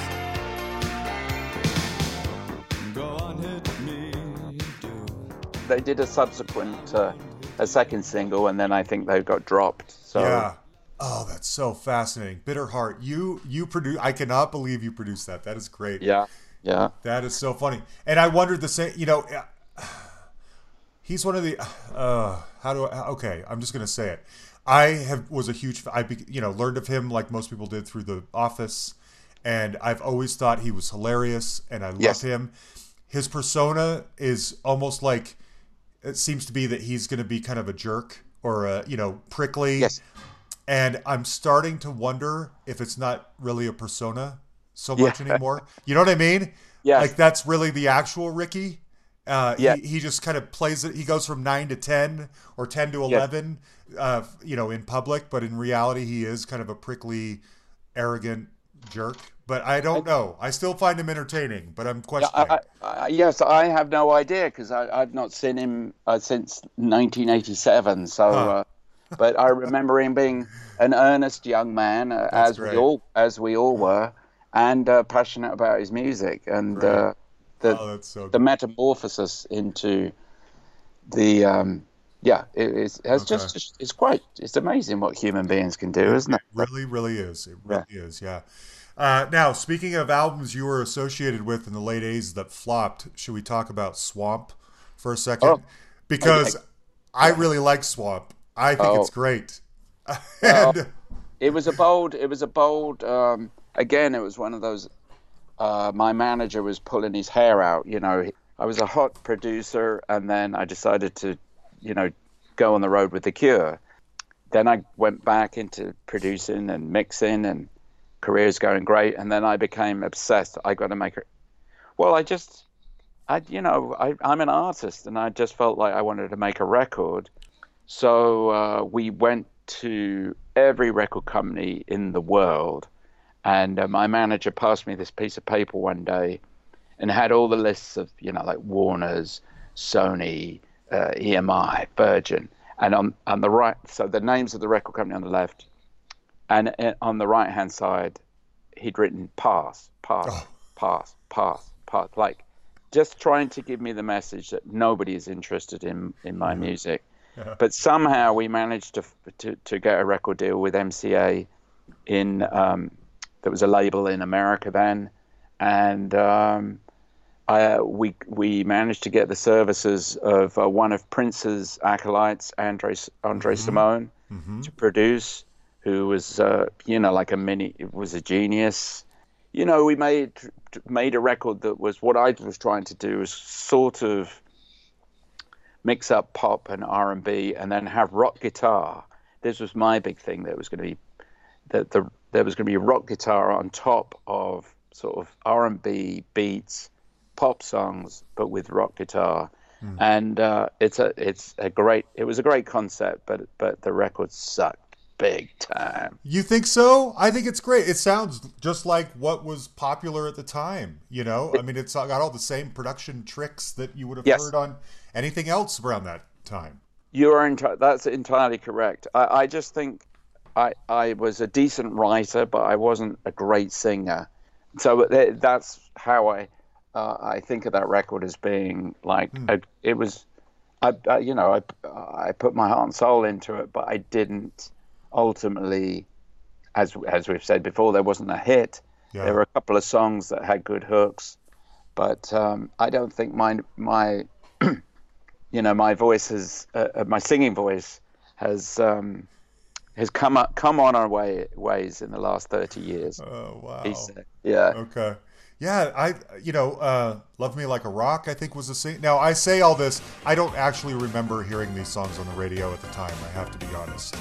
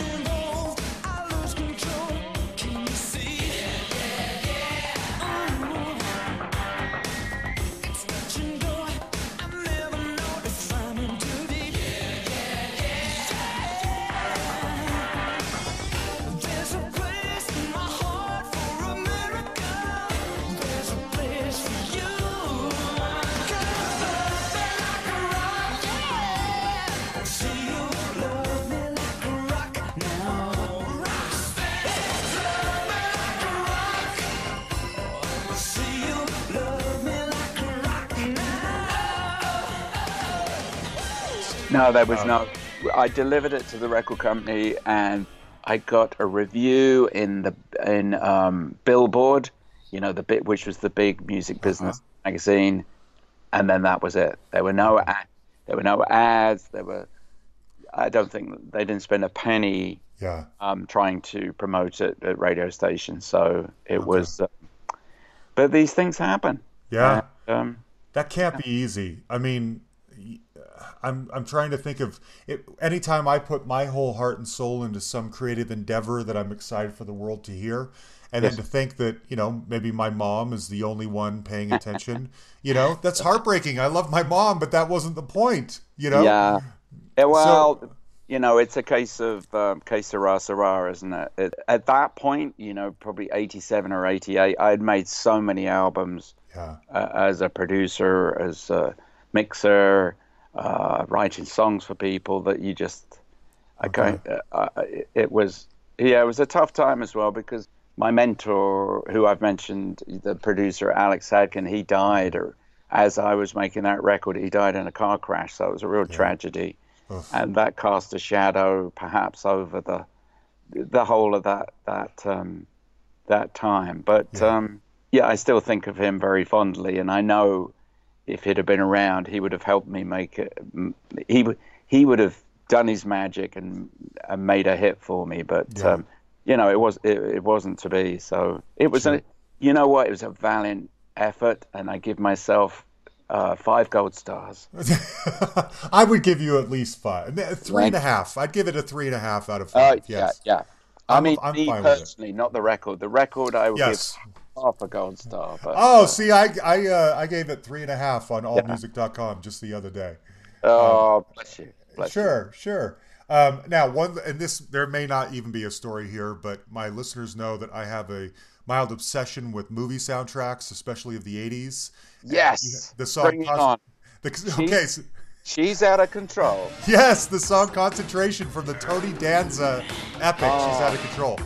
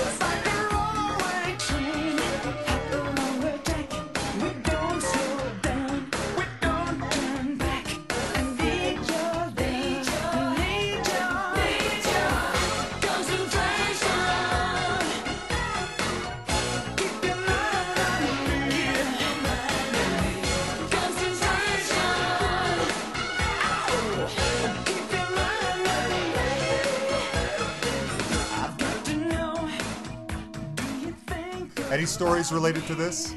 No, it was just in those days. There was someone at the record. There was a lady at the record company, Kathy Nelson, who in the 80s, you know, that concept of putting pop songs into big Hollywood movies was just, especially the John Hughes movies, had just started up, and I think she found herself in a niche, and she'd been at my record company, and you know, somehow thought.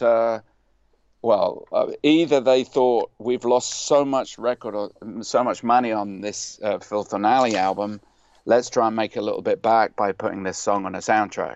But it was that actually was quite a cool song. I think that's quite a cool song. Unlike some of the other ones, I'd produced that in my bedroom, so that just goes to. Okay. Good. But thanks for remembering that one. It was had a good. It had a good vibe, and the singer could have done better, but whatever. I disagree. Did you ever get to meet Tony Danza or go to the premiere or anything special like that? No, I was so thrilled to just have my music on anywhere near a film. So good. And I would have loved to have met Tony Danza. Yeah. But okay. I didn't get that chance. Yeah. Okay. Just curious. Nice. If any Thompson Twins obsessives are listening, I think Tom Bailey's on this album too, and I really like the song "Listen," which I know was also a Johnny Hates Jazz song, but you wrote it, and I love that song. Cold by day, cold by night. I wonder where the summer's gone. Make no mistake, no mistake. I've got to find you so you can tell your friends that you found a way. Go tell them all that I'm here to stay. Just to listen, and just to listen, just to listen to your heart. Just to listen, just to listen, just to listen to your heart. Take a chance, don't look behind.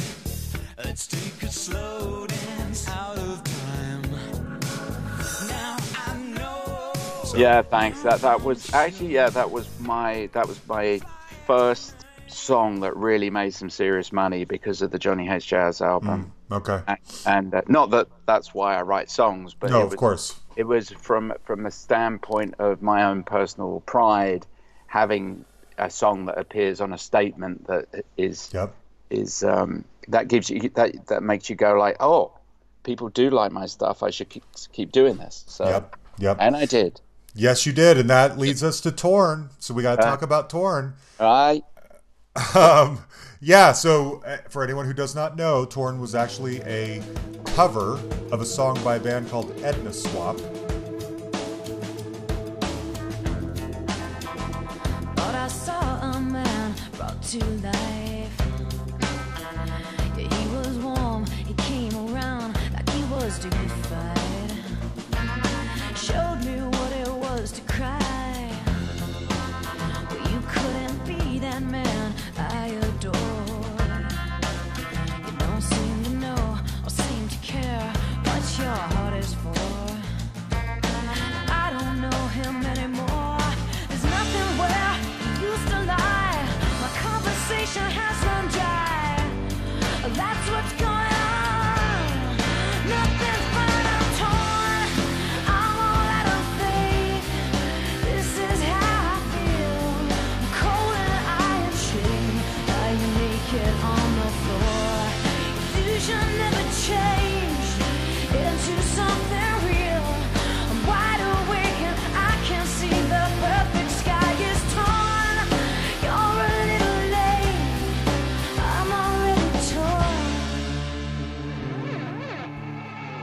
And you co-wrote that for them, and then eventually, I don't know, you'll have to tell us, someone brings you in, I assume, to work with this young up-and-coming chanteuse named Natalie Imbruglia, and you give her, oh, why don't you try this song of ours? Is that kind of how it is? There are some elements of that, correct? the song was actually written by myself and Anne Previn and Scott Cutler, who it was written, just to get boring details, it was Anne Previn was making a demo tape for herself as an artist and as a solo artist, a great singer, fantastic writer. So we recorded 4 or 5 tunes. It was a good chemistry. Anne was the singer and, wrote all the lyrics. And Scott was, I guess what you would call like now a tastemaker, and I had all the technical abilities and the musical abilities to play the stuff. So we did that demo, and would you believe it?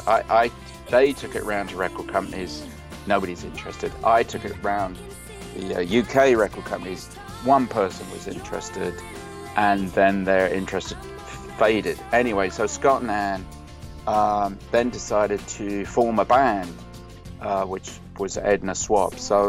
And then they got signed to a record deal. They recorded a version of it that was quite kind of heavy. Grunge was a big thing, and it was quite dirgy. So the song was actually written 6 or 7 years before it became Torn. Yeah. And it's been covered by 4 artists. There was a Danish A&R man called Paul Brun who just loved the song right from the start. He recorded it with 2 of his artists. Meanwhile, I couldn't get arrested as a songwriter. I took that song on my demo reel around to publishers. Nobody was interested. Isn't that amazing? It sure is. There's so many geniuses in publishing and record companies, as you probably are aware. Oh, yeah. There are 1 or 2, but eventually I got a publishing deal, and my publisher was a fella called Mark Fox, who was in the band Haircut 100. Oh, I love them. Them. Wait, is Mark? Sorry to interrupt. Is Mark the guy who took over as the lead singer after Nick left? Yeah, he is a riot. He's a massive personality. So he's my publisher, and Mark called me in for a meeting, and Natalie was there. We're in Mark's office, a very small office, and Natalie and me meet, and Mark literally says, Natalie, I think because I was cold in career terms, wasn't getting any work. And Natalie had been an actor, and now she was out of work. And Mark said, I think you should produce Natalie singing Torn.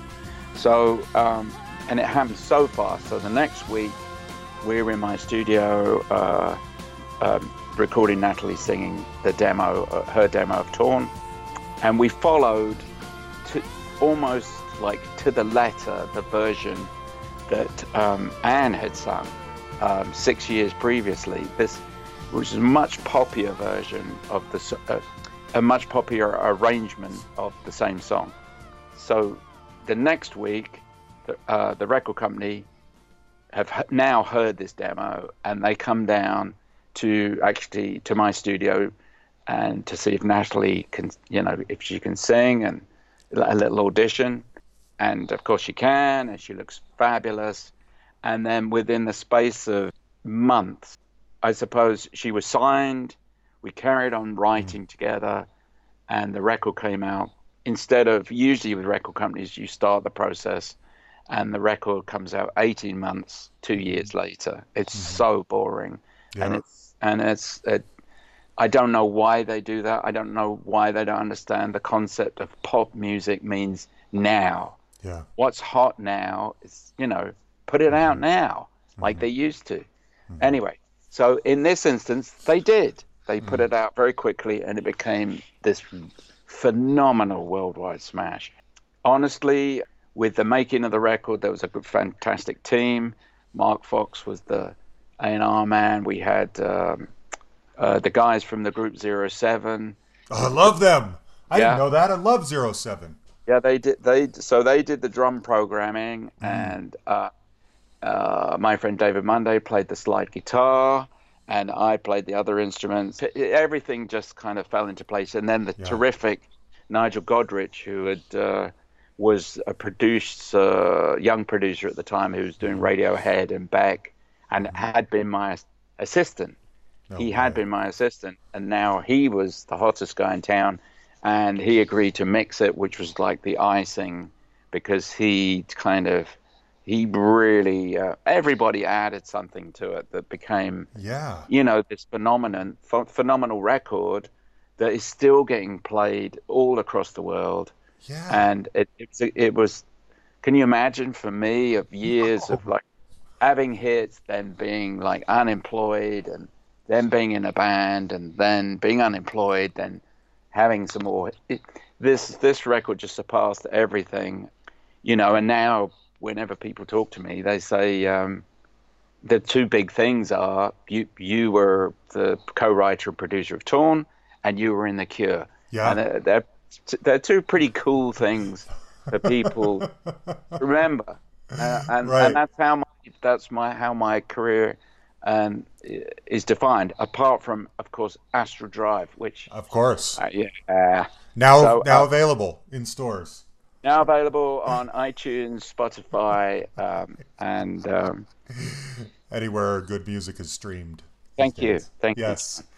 Sure. So now I'm just going to ask you point blank. You had to have done really well financially. How did your life change? And for starters, can you live off Torn money the rest of your life? Is that a song that gets licensed enough today that there's a steady stream of income to, pay the bills with?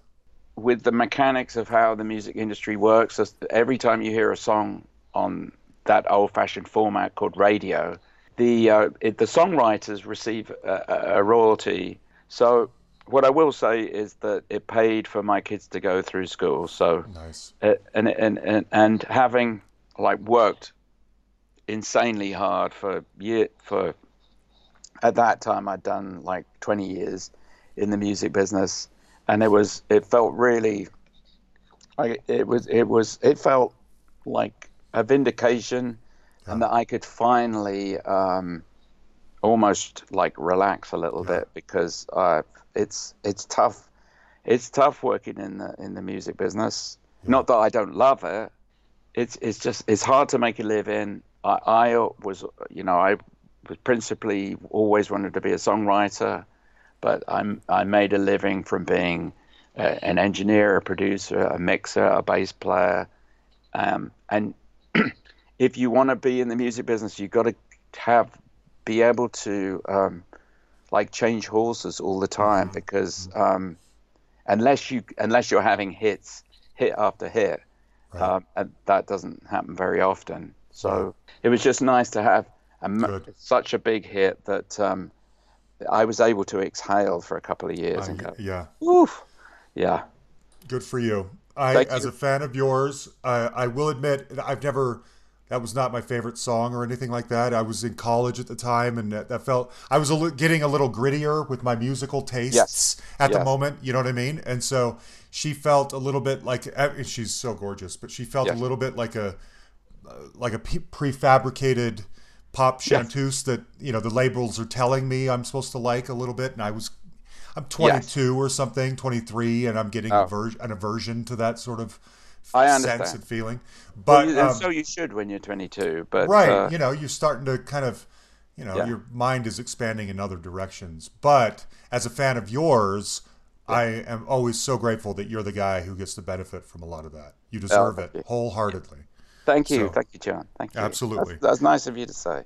Well, good. I feel like I can be honest with you. I feel like we've, we're the lines of communication are very open here, and so I thought I could tell you that without it hopefully being offensive or anything. But now, okay, let's. The last big one that I have on the list is Bryan Adams, and how that happened and why, and tell us this. We can connect the dots immediately, because the success of Torn meant that I had this massively successful record, or Natalie did, and I was in the glow of that.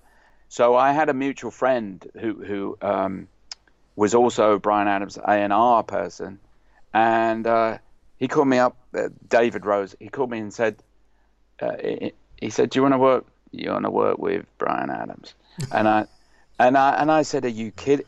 Because I was getting, at that point, having been like nobody interested in who I was or what I could do. Everybody was now calling up record companies, saying, "Will you write for this artist? Will you produce this artist?" Which was amazing. But of course, now you're in a situation, instead of having to pretty much take whatever work you're given, you're now going, okay, I'm going to have to pick.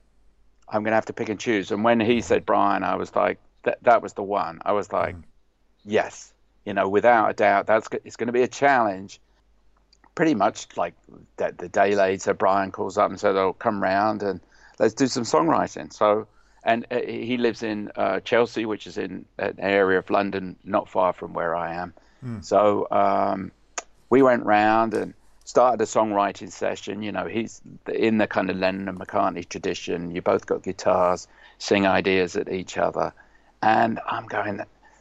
We did two hours or something. And I'm going like, oh man, I've blown this. I'm working with like one of the best singers in the world. Seriously, it's just unbelievable singer, and I haven't come up with anything that's. He was cool, Yeah. And I'm just about to walk out the door, and I said, "Let me just play you one other idea," and I played it for him. He said, "Play it again." And then, of course, he said, "I love it." So we finished that song off, and that became the title track of an album he had out in about 2000 called On a Day Like Today. Yeah.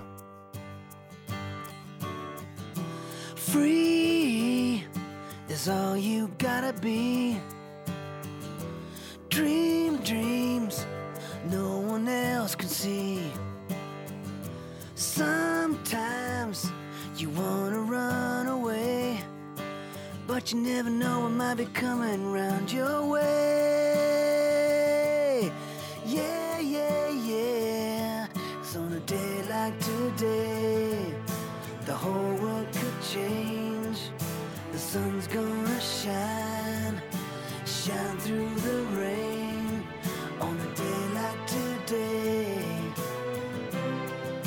you never wanna see the sun go down. You never wanna see the sun go down. Somewhere there's a place for you. I know. I had a couple of songs on there, and obviously worked with Keith Scott, who you've had on your show. Yeah. And also, I produced and written a couple of tracks with Brian, but Bob Rock was actually the celebrated producer, was doing most of the album. So they asked me to kind of like play guitar on everything, like just try stuff. And my confidence was through the roof. I'd had this big hit record, and I tell you, that was just talking about it. I'm glad I remembered that, because the confidence I suddenly had to be able to stand in front of Bob Rock or Brian Adams and go, "Give me a Les Paul, yeah, I'll play something on that, and let me try some acoustic guitar, let me try some bass." And Bob Rock's a fantastic producer, and Brian is a very vibey guy too. So that was the start of my principally songwriting relationship with Brian, and then we've been writing for the 20 years since. And then in the last couple of years, he asked me to the regular bass player in his band had to duck out, and so I came in as the temporary. I ended up playing, across the world. Yeah. The rock and roll dreams come true, John. It sounds like it. Except I'm a little bummed because I saw Brian here in Denver at Red Rocks. I assume you're familiar with what Red Rocks is. I know Red Rock is a beer, isn't it?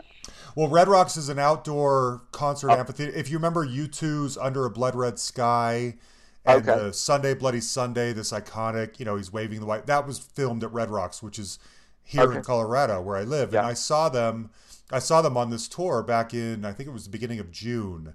And you weren't there. I didn't know you were even a part of all of this. But now that I've read that you were playing bass with him and Yes. that you left shortly, I'm guessing, before I saw them, that would have been really fun to have been able to say, I got to see you in concert playing with Brian of all people. Yeah, I really, really miss it. But I think because I was the temporary, and Brian wanted someone to be permanent, and so Sol became the permanent guy. Yeah. And and everything's good. And Good. whilst we're talking about Colorado, I've been through Denver a few times. I know The Cure, we went through Denver, but I've been skiing out there, Oh, you know, really? 3 or 4 times. And once I got altitude sickness. My crazy cousin, I arrived in Denver. He took me up, however much higher you go than Denver. Yeah. And we skied. So Loveland is like the second highest elevation of a ski resort. And so we skied there for about, 6 hours, almost immediately after flying in. And surprisingly enough, I got very sick the next day. Oh, that happens. Yeah. Yeah, and I had to drive. It was so horrible, Yeah. and I had to come back down to Denver to even feel like a human being again. That was pretty horrible. Anyways, Huh. Colorado, love Good to Colorado. know. Okay, yeah. I'm originally from Salt Lake City, which is Utah, the next state over. They're also known for their skiing. I didn't know if you'd ever skied there before, but that's No, where we I grew up. we played Salt Lake City with The Cure. I remember that. Okay. About 83, I would think. Oh Yeah. goodness, wow. I was a kid. Yeah. Okay, look, Phil, there's so many. I have more things here that I could throw at you, but one thing I'm thinking is that I've asked so many of the questions I want to know about, but I have a feeling I'm robbing you of an opportunity to share us the stories that I wouldn't have known to ask about.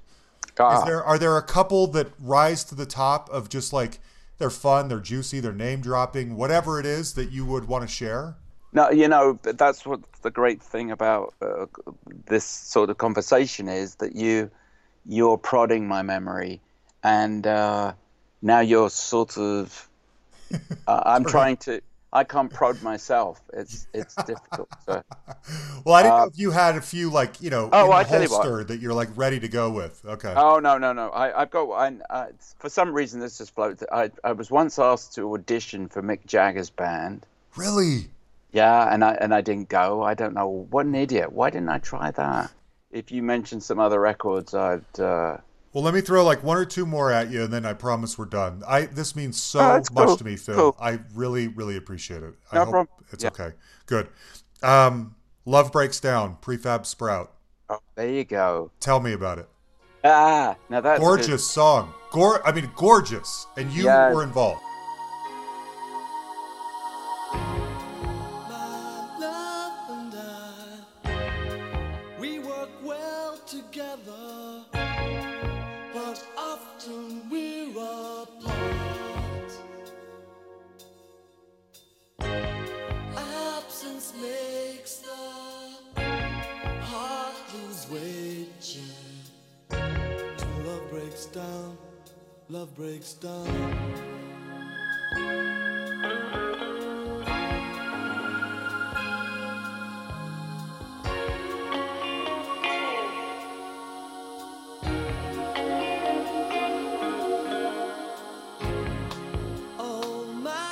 Oh my, have you seen the weather?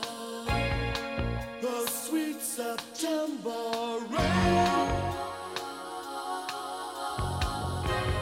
Rain on me like no other. Until I drown. When love breaks down, the things you do to stop the truth from hurting you. When love breaks down, the lies we tell, they only serve to fool ourselves. When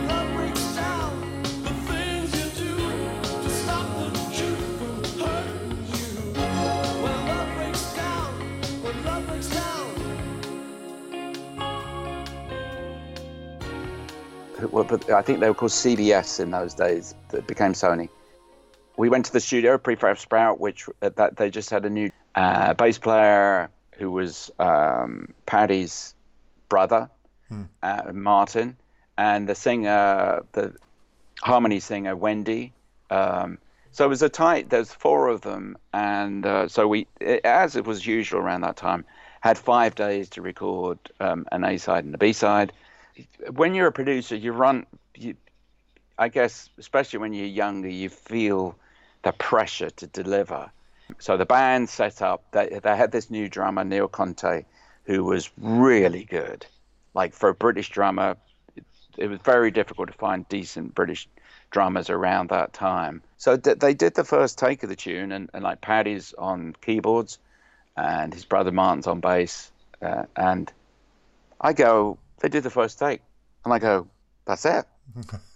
Like, how often? It doesn't happen very often. I'm just like, that sounded great. And then the bass player, Paddy's brother, he disagreed. My first boss was the brilliant impresario Mickey Most, who'd been the producer of Hermit's and The Animals, Hot Chocolate, Kim Wilde. And I'd seen him use this line on many other people before, and now it was my turn. And so I turned to Martin, I said, do you want to produce this record or shall I?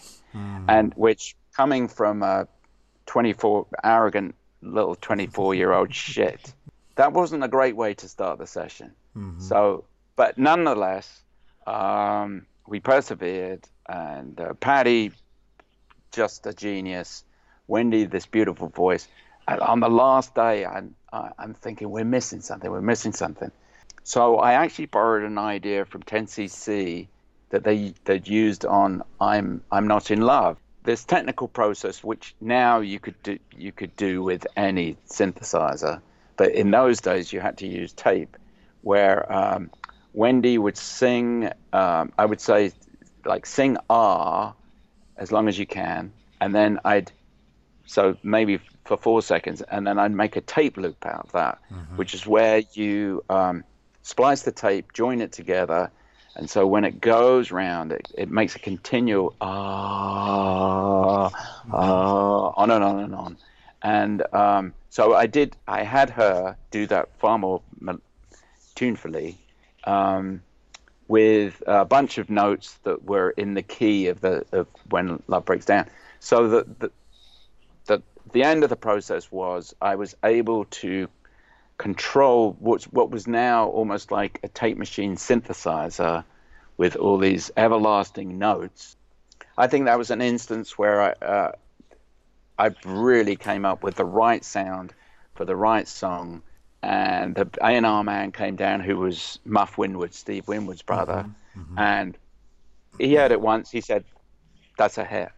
That's a hit, straight off.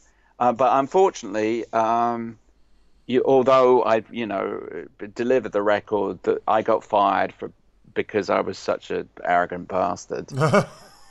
So you win some, you lose some. Okay. And then Tom Dolby, who I actually knew then, he went on to produce the rest of the record. Yep. And I know Tom would say that, but people say, "Oh, Tom Dolby produced When Love Breaks Down." But if you look close enough at the credits, that's okay. I did it. I'm proud of it. Yeah. Good. Yeah. Okay, two more. Okay, and then I promise I'll let you go. Okay, tell me about Ash, Girl from Mars. Playing cards and you were intimate cigars, and she never told me her name. I still love you, the girl from Mars.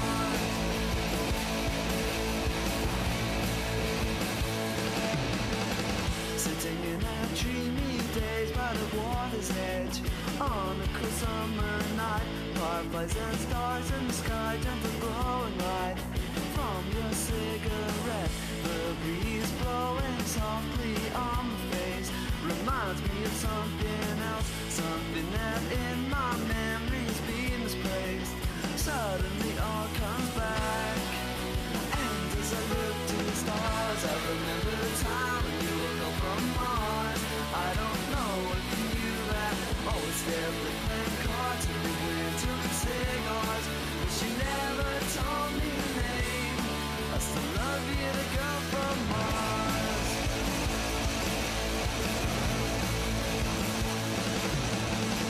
Searching through the darkness over the moon and strand, electricity in the air, twisting all through the night on the terrace.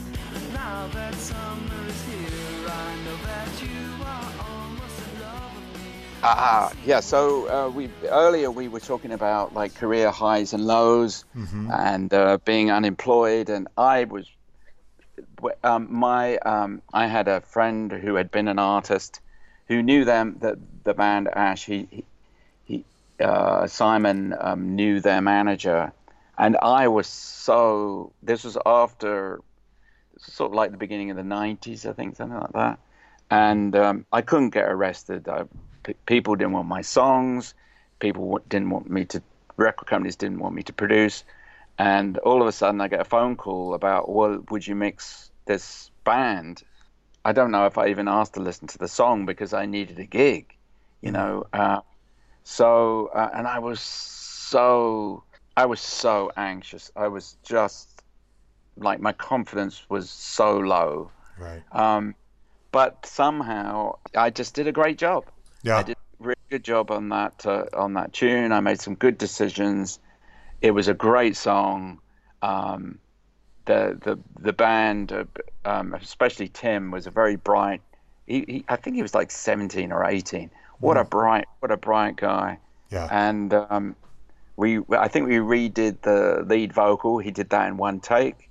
We redid the guitar, and then mixed it, and then so that became like the first record I'd had in probably 3 or 4 years that had got on the radio. Good for so you. That song is great. That band is great. I've always liked them. Yeah. Now, did you produced Cyndi Lauper's version of What's Going On? I didn't produce it. I was the mixer. Okay. Yeah, that came. I guess that because again, I was working for the producer Alex Sadkin, and really, the mixing gig had been given to him, but because I was his his partner, right. I did it. So, and in fact, here's an arresting anecdote, perhaps. Cyndi Lauper wasn't actually there, although I did meet her a year or so later. We were mixing it in London, and I think she was making a film in Ecuador. She was having she was a big pop star, but she had to go, I guess, like Madonna at being an actor. It's called Vibes. It's a terrible movie. It's called Vibes. Yeah. Anyway, so we're in Rack Studios in London, and it's probably 10 o'clock in the evening, and she calls up. So this is maybe 85, something like that, 86. She calls up from Ecuador, so before Wi-Fi. So this is like a copper wire that is going from Ecuador underneath the Atlantic, across the country to the Atlantic Ocean, to London, to Rack Studios. So we played at the mix over the phone, and can you imagine what the fidelity was like? It was, but she did say, she said, there's too much echo on the vocal. Really? She could tell that? Oh man. Well, I guess maybe because either she had an opinion, or maybe just at that moment, the quality of the line went from awful to disastrous. So, but her A&R man was in the control room. He says, that's what Cyndi said it, so we got to do it. Yeah, so it was an odd choice for a cover song, but what a cool original. God, who doesn't love Marvin Gaye? Oh man, the greatest. That's why I thought I've always thought that was an interesting choice for a cover. I like Cyndi fine, but just who thought of that? Was that and was it a good idea? I don't know. She did a great job, but it's such an iconic song. It seems it's one of those that you don't really need to touch but yet No, he got touched anyway, you know. And so I just maybe it was. I don't know if it was. Maybe it was for political. You know, it's obviously a good politically point. charged song. Yeah, Maybe there was some point, some other point apart from, of course, Marvin Gaye's version is genius. yeah, Everything about it, the strings, the chords, and of course his voice. So perhaps she wanted to do it for a cause, or I don't know what the context was, but you're right. It was that's a bold one. yeah. It sure is. Yeah. In fact, if I can just I covered the Todd Rundgren song "A Dream Goes On Forever" just recently in an a cappella style, also available on Spotify and iTunes.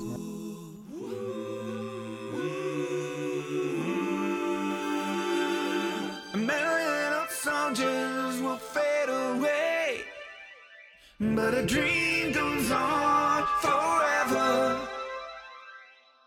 I'm left standing here, I got nothing to say, only silent within my dream. 1,000 true loves will live and die, but a dream lives on forever. The days and the years will go streaking by, but the time has stopped in my dream. We all have our everyday hopes and fears, and you'll find no exception in me. But that doesn't get me through a sea of tears over life's biggest tragedy. So long ago and so far away, but my dream lives on forever. Guess I believe that I see you one day, for without it there is no dream. And which again might be a song that Todd Rundgren aficionados might go, well, why are you doing that? But I didn't. I think I tried to bring my own flavor to it, and as I say, it's all voices. It's a vocal. Interesting.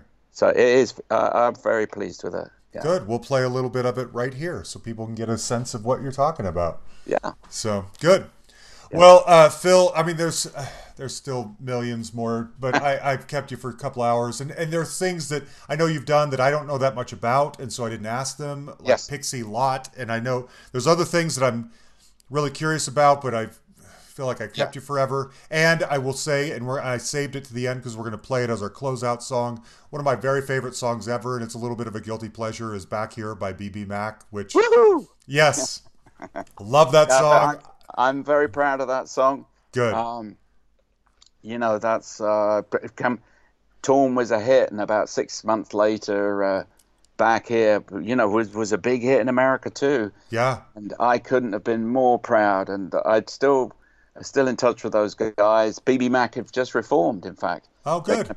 They're going to put out another album, but I'm very proud of that song because I think as much as like Torn, for instance, was a collaboration with two other writers, but my role in it perhaps was more of a sort of an arranger, and whereas with the Back Here, we wrote it together, but I felt like my contribution was, well, I'm very proud of my contribution. Good. I'm very happy that people are still playing it, and I love that song. Great boys. Yeah. Everything I just said about why I didn't care for Natalie that much at the time, because I was, a little too cool being a angry, conflicted college student, flies out the window of why I actually loved Back Here at a time when I probably shouldn't have, but I did. So anyway. Guilty pleasures. Exactly. Phil, you're the best. Thank you for talking to me. I've had that name has stuck in my head for most of my life, and every time I see it, I think, "Hey, there it is again. What's this?" Yeah. If he's associated, I'm interested. You know what I mean? Yeah. Is he still alive? Yeah, he's still alive. So anyway, thanks for all you've put out into this world. If you can't tell, I love so much of it a lot. Yeah. So, Thanks, anyway, John. You bet. Keep plugging that Astral Drive record for me. Thank you very much. I will, happily. There you have it, Phil Thornalley. Wasn't that great? So much great music from this guy. I love it. Thank you so much, Phil. And I didn't mention it before, but a huge thanks to fellow podcaster, the great Brad Page of the I'm in Love with That Song podcast, for helping and contributing to this episode. I had Phil in mind for years to get him on the show, but it was Brad and I going back and forth and me feeding off of his love for Todd Rundgren that sort of inspired me finally getting down to business and finding Phil and making it happen. So thank you, Brad, for contributing. Now, next week is our 200th episode, and we have another very special guest lined up for next week. I can tell you you're going to love it. I'm going to keep it a secret. I will tell you that he is probably one of the most distinctive guitarists in British alternative rock history, I would think. 80s British. I'm going to leave it at that. I don't want to get any more into it. But anyway, that's what we're up for next week, okay? I think you're going to love it. Now, as always, a huge thanks to my right-hand man, Jan the Man Makevich, for putting everything together. You're the best, buddy. Thanks for being my partner with this. You guys can find us on Facebook and like our page. You can send us a message on there. You can send us an email at thehustlepod@gmail.com, or you can find us on Twitter at thehustlepod. We put out new episodes every Tuesday, and for the next couple of weeks, we're going to be throwing a lot of content at you. In fact, there should be bonus episodes or extra episodes each of the next 2 weeks. Okay? Thanks, everybody. We will talk to you later.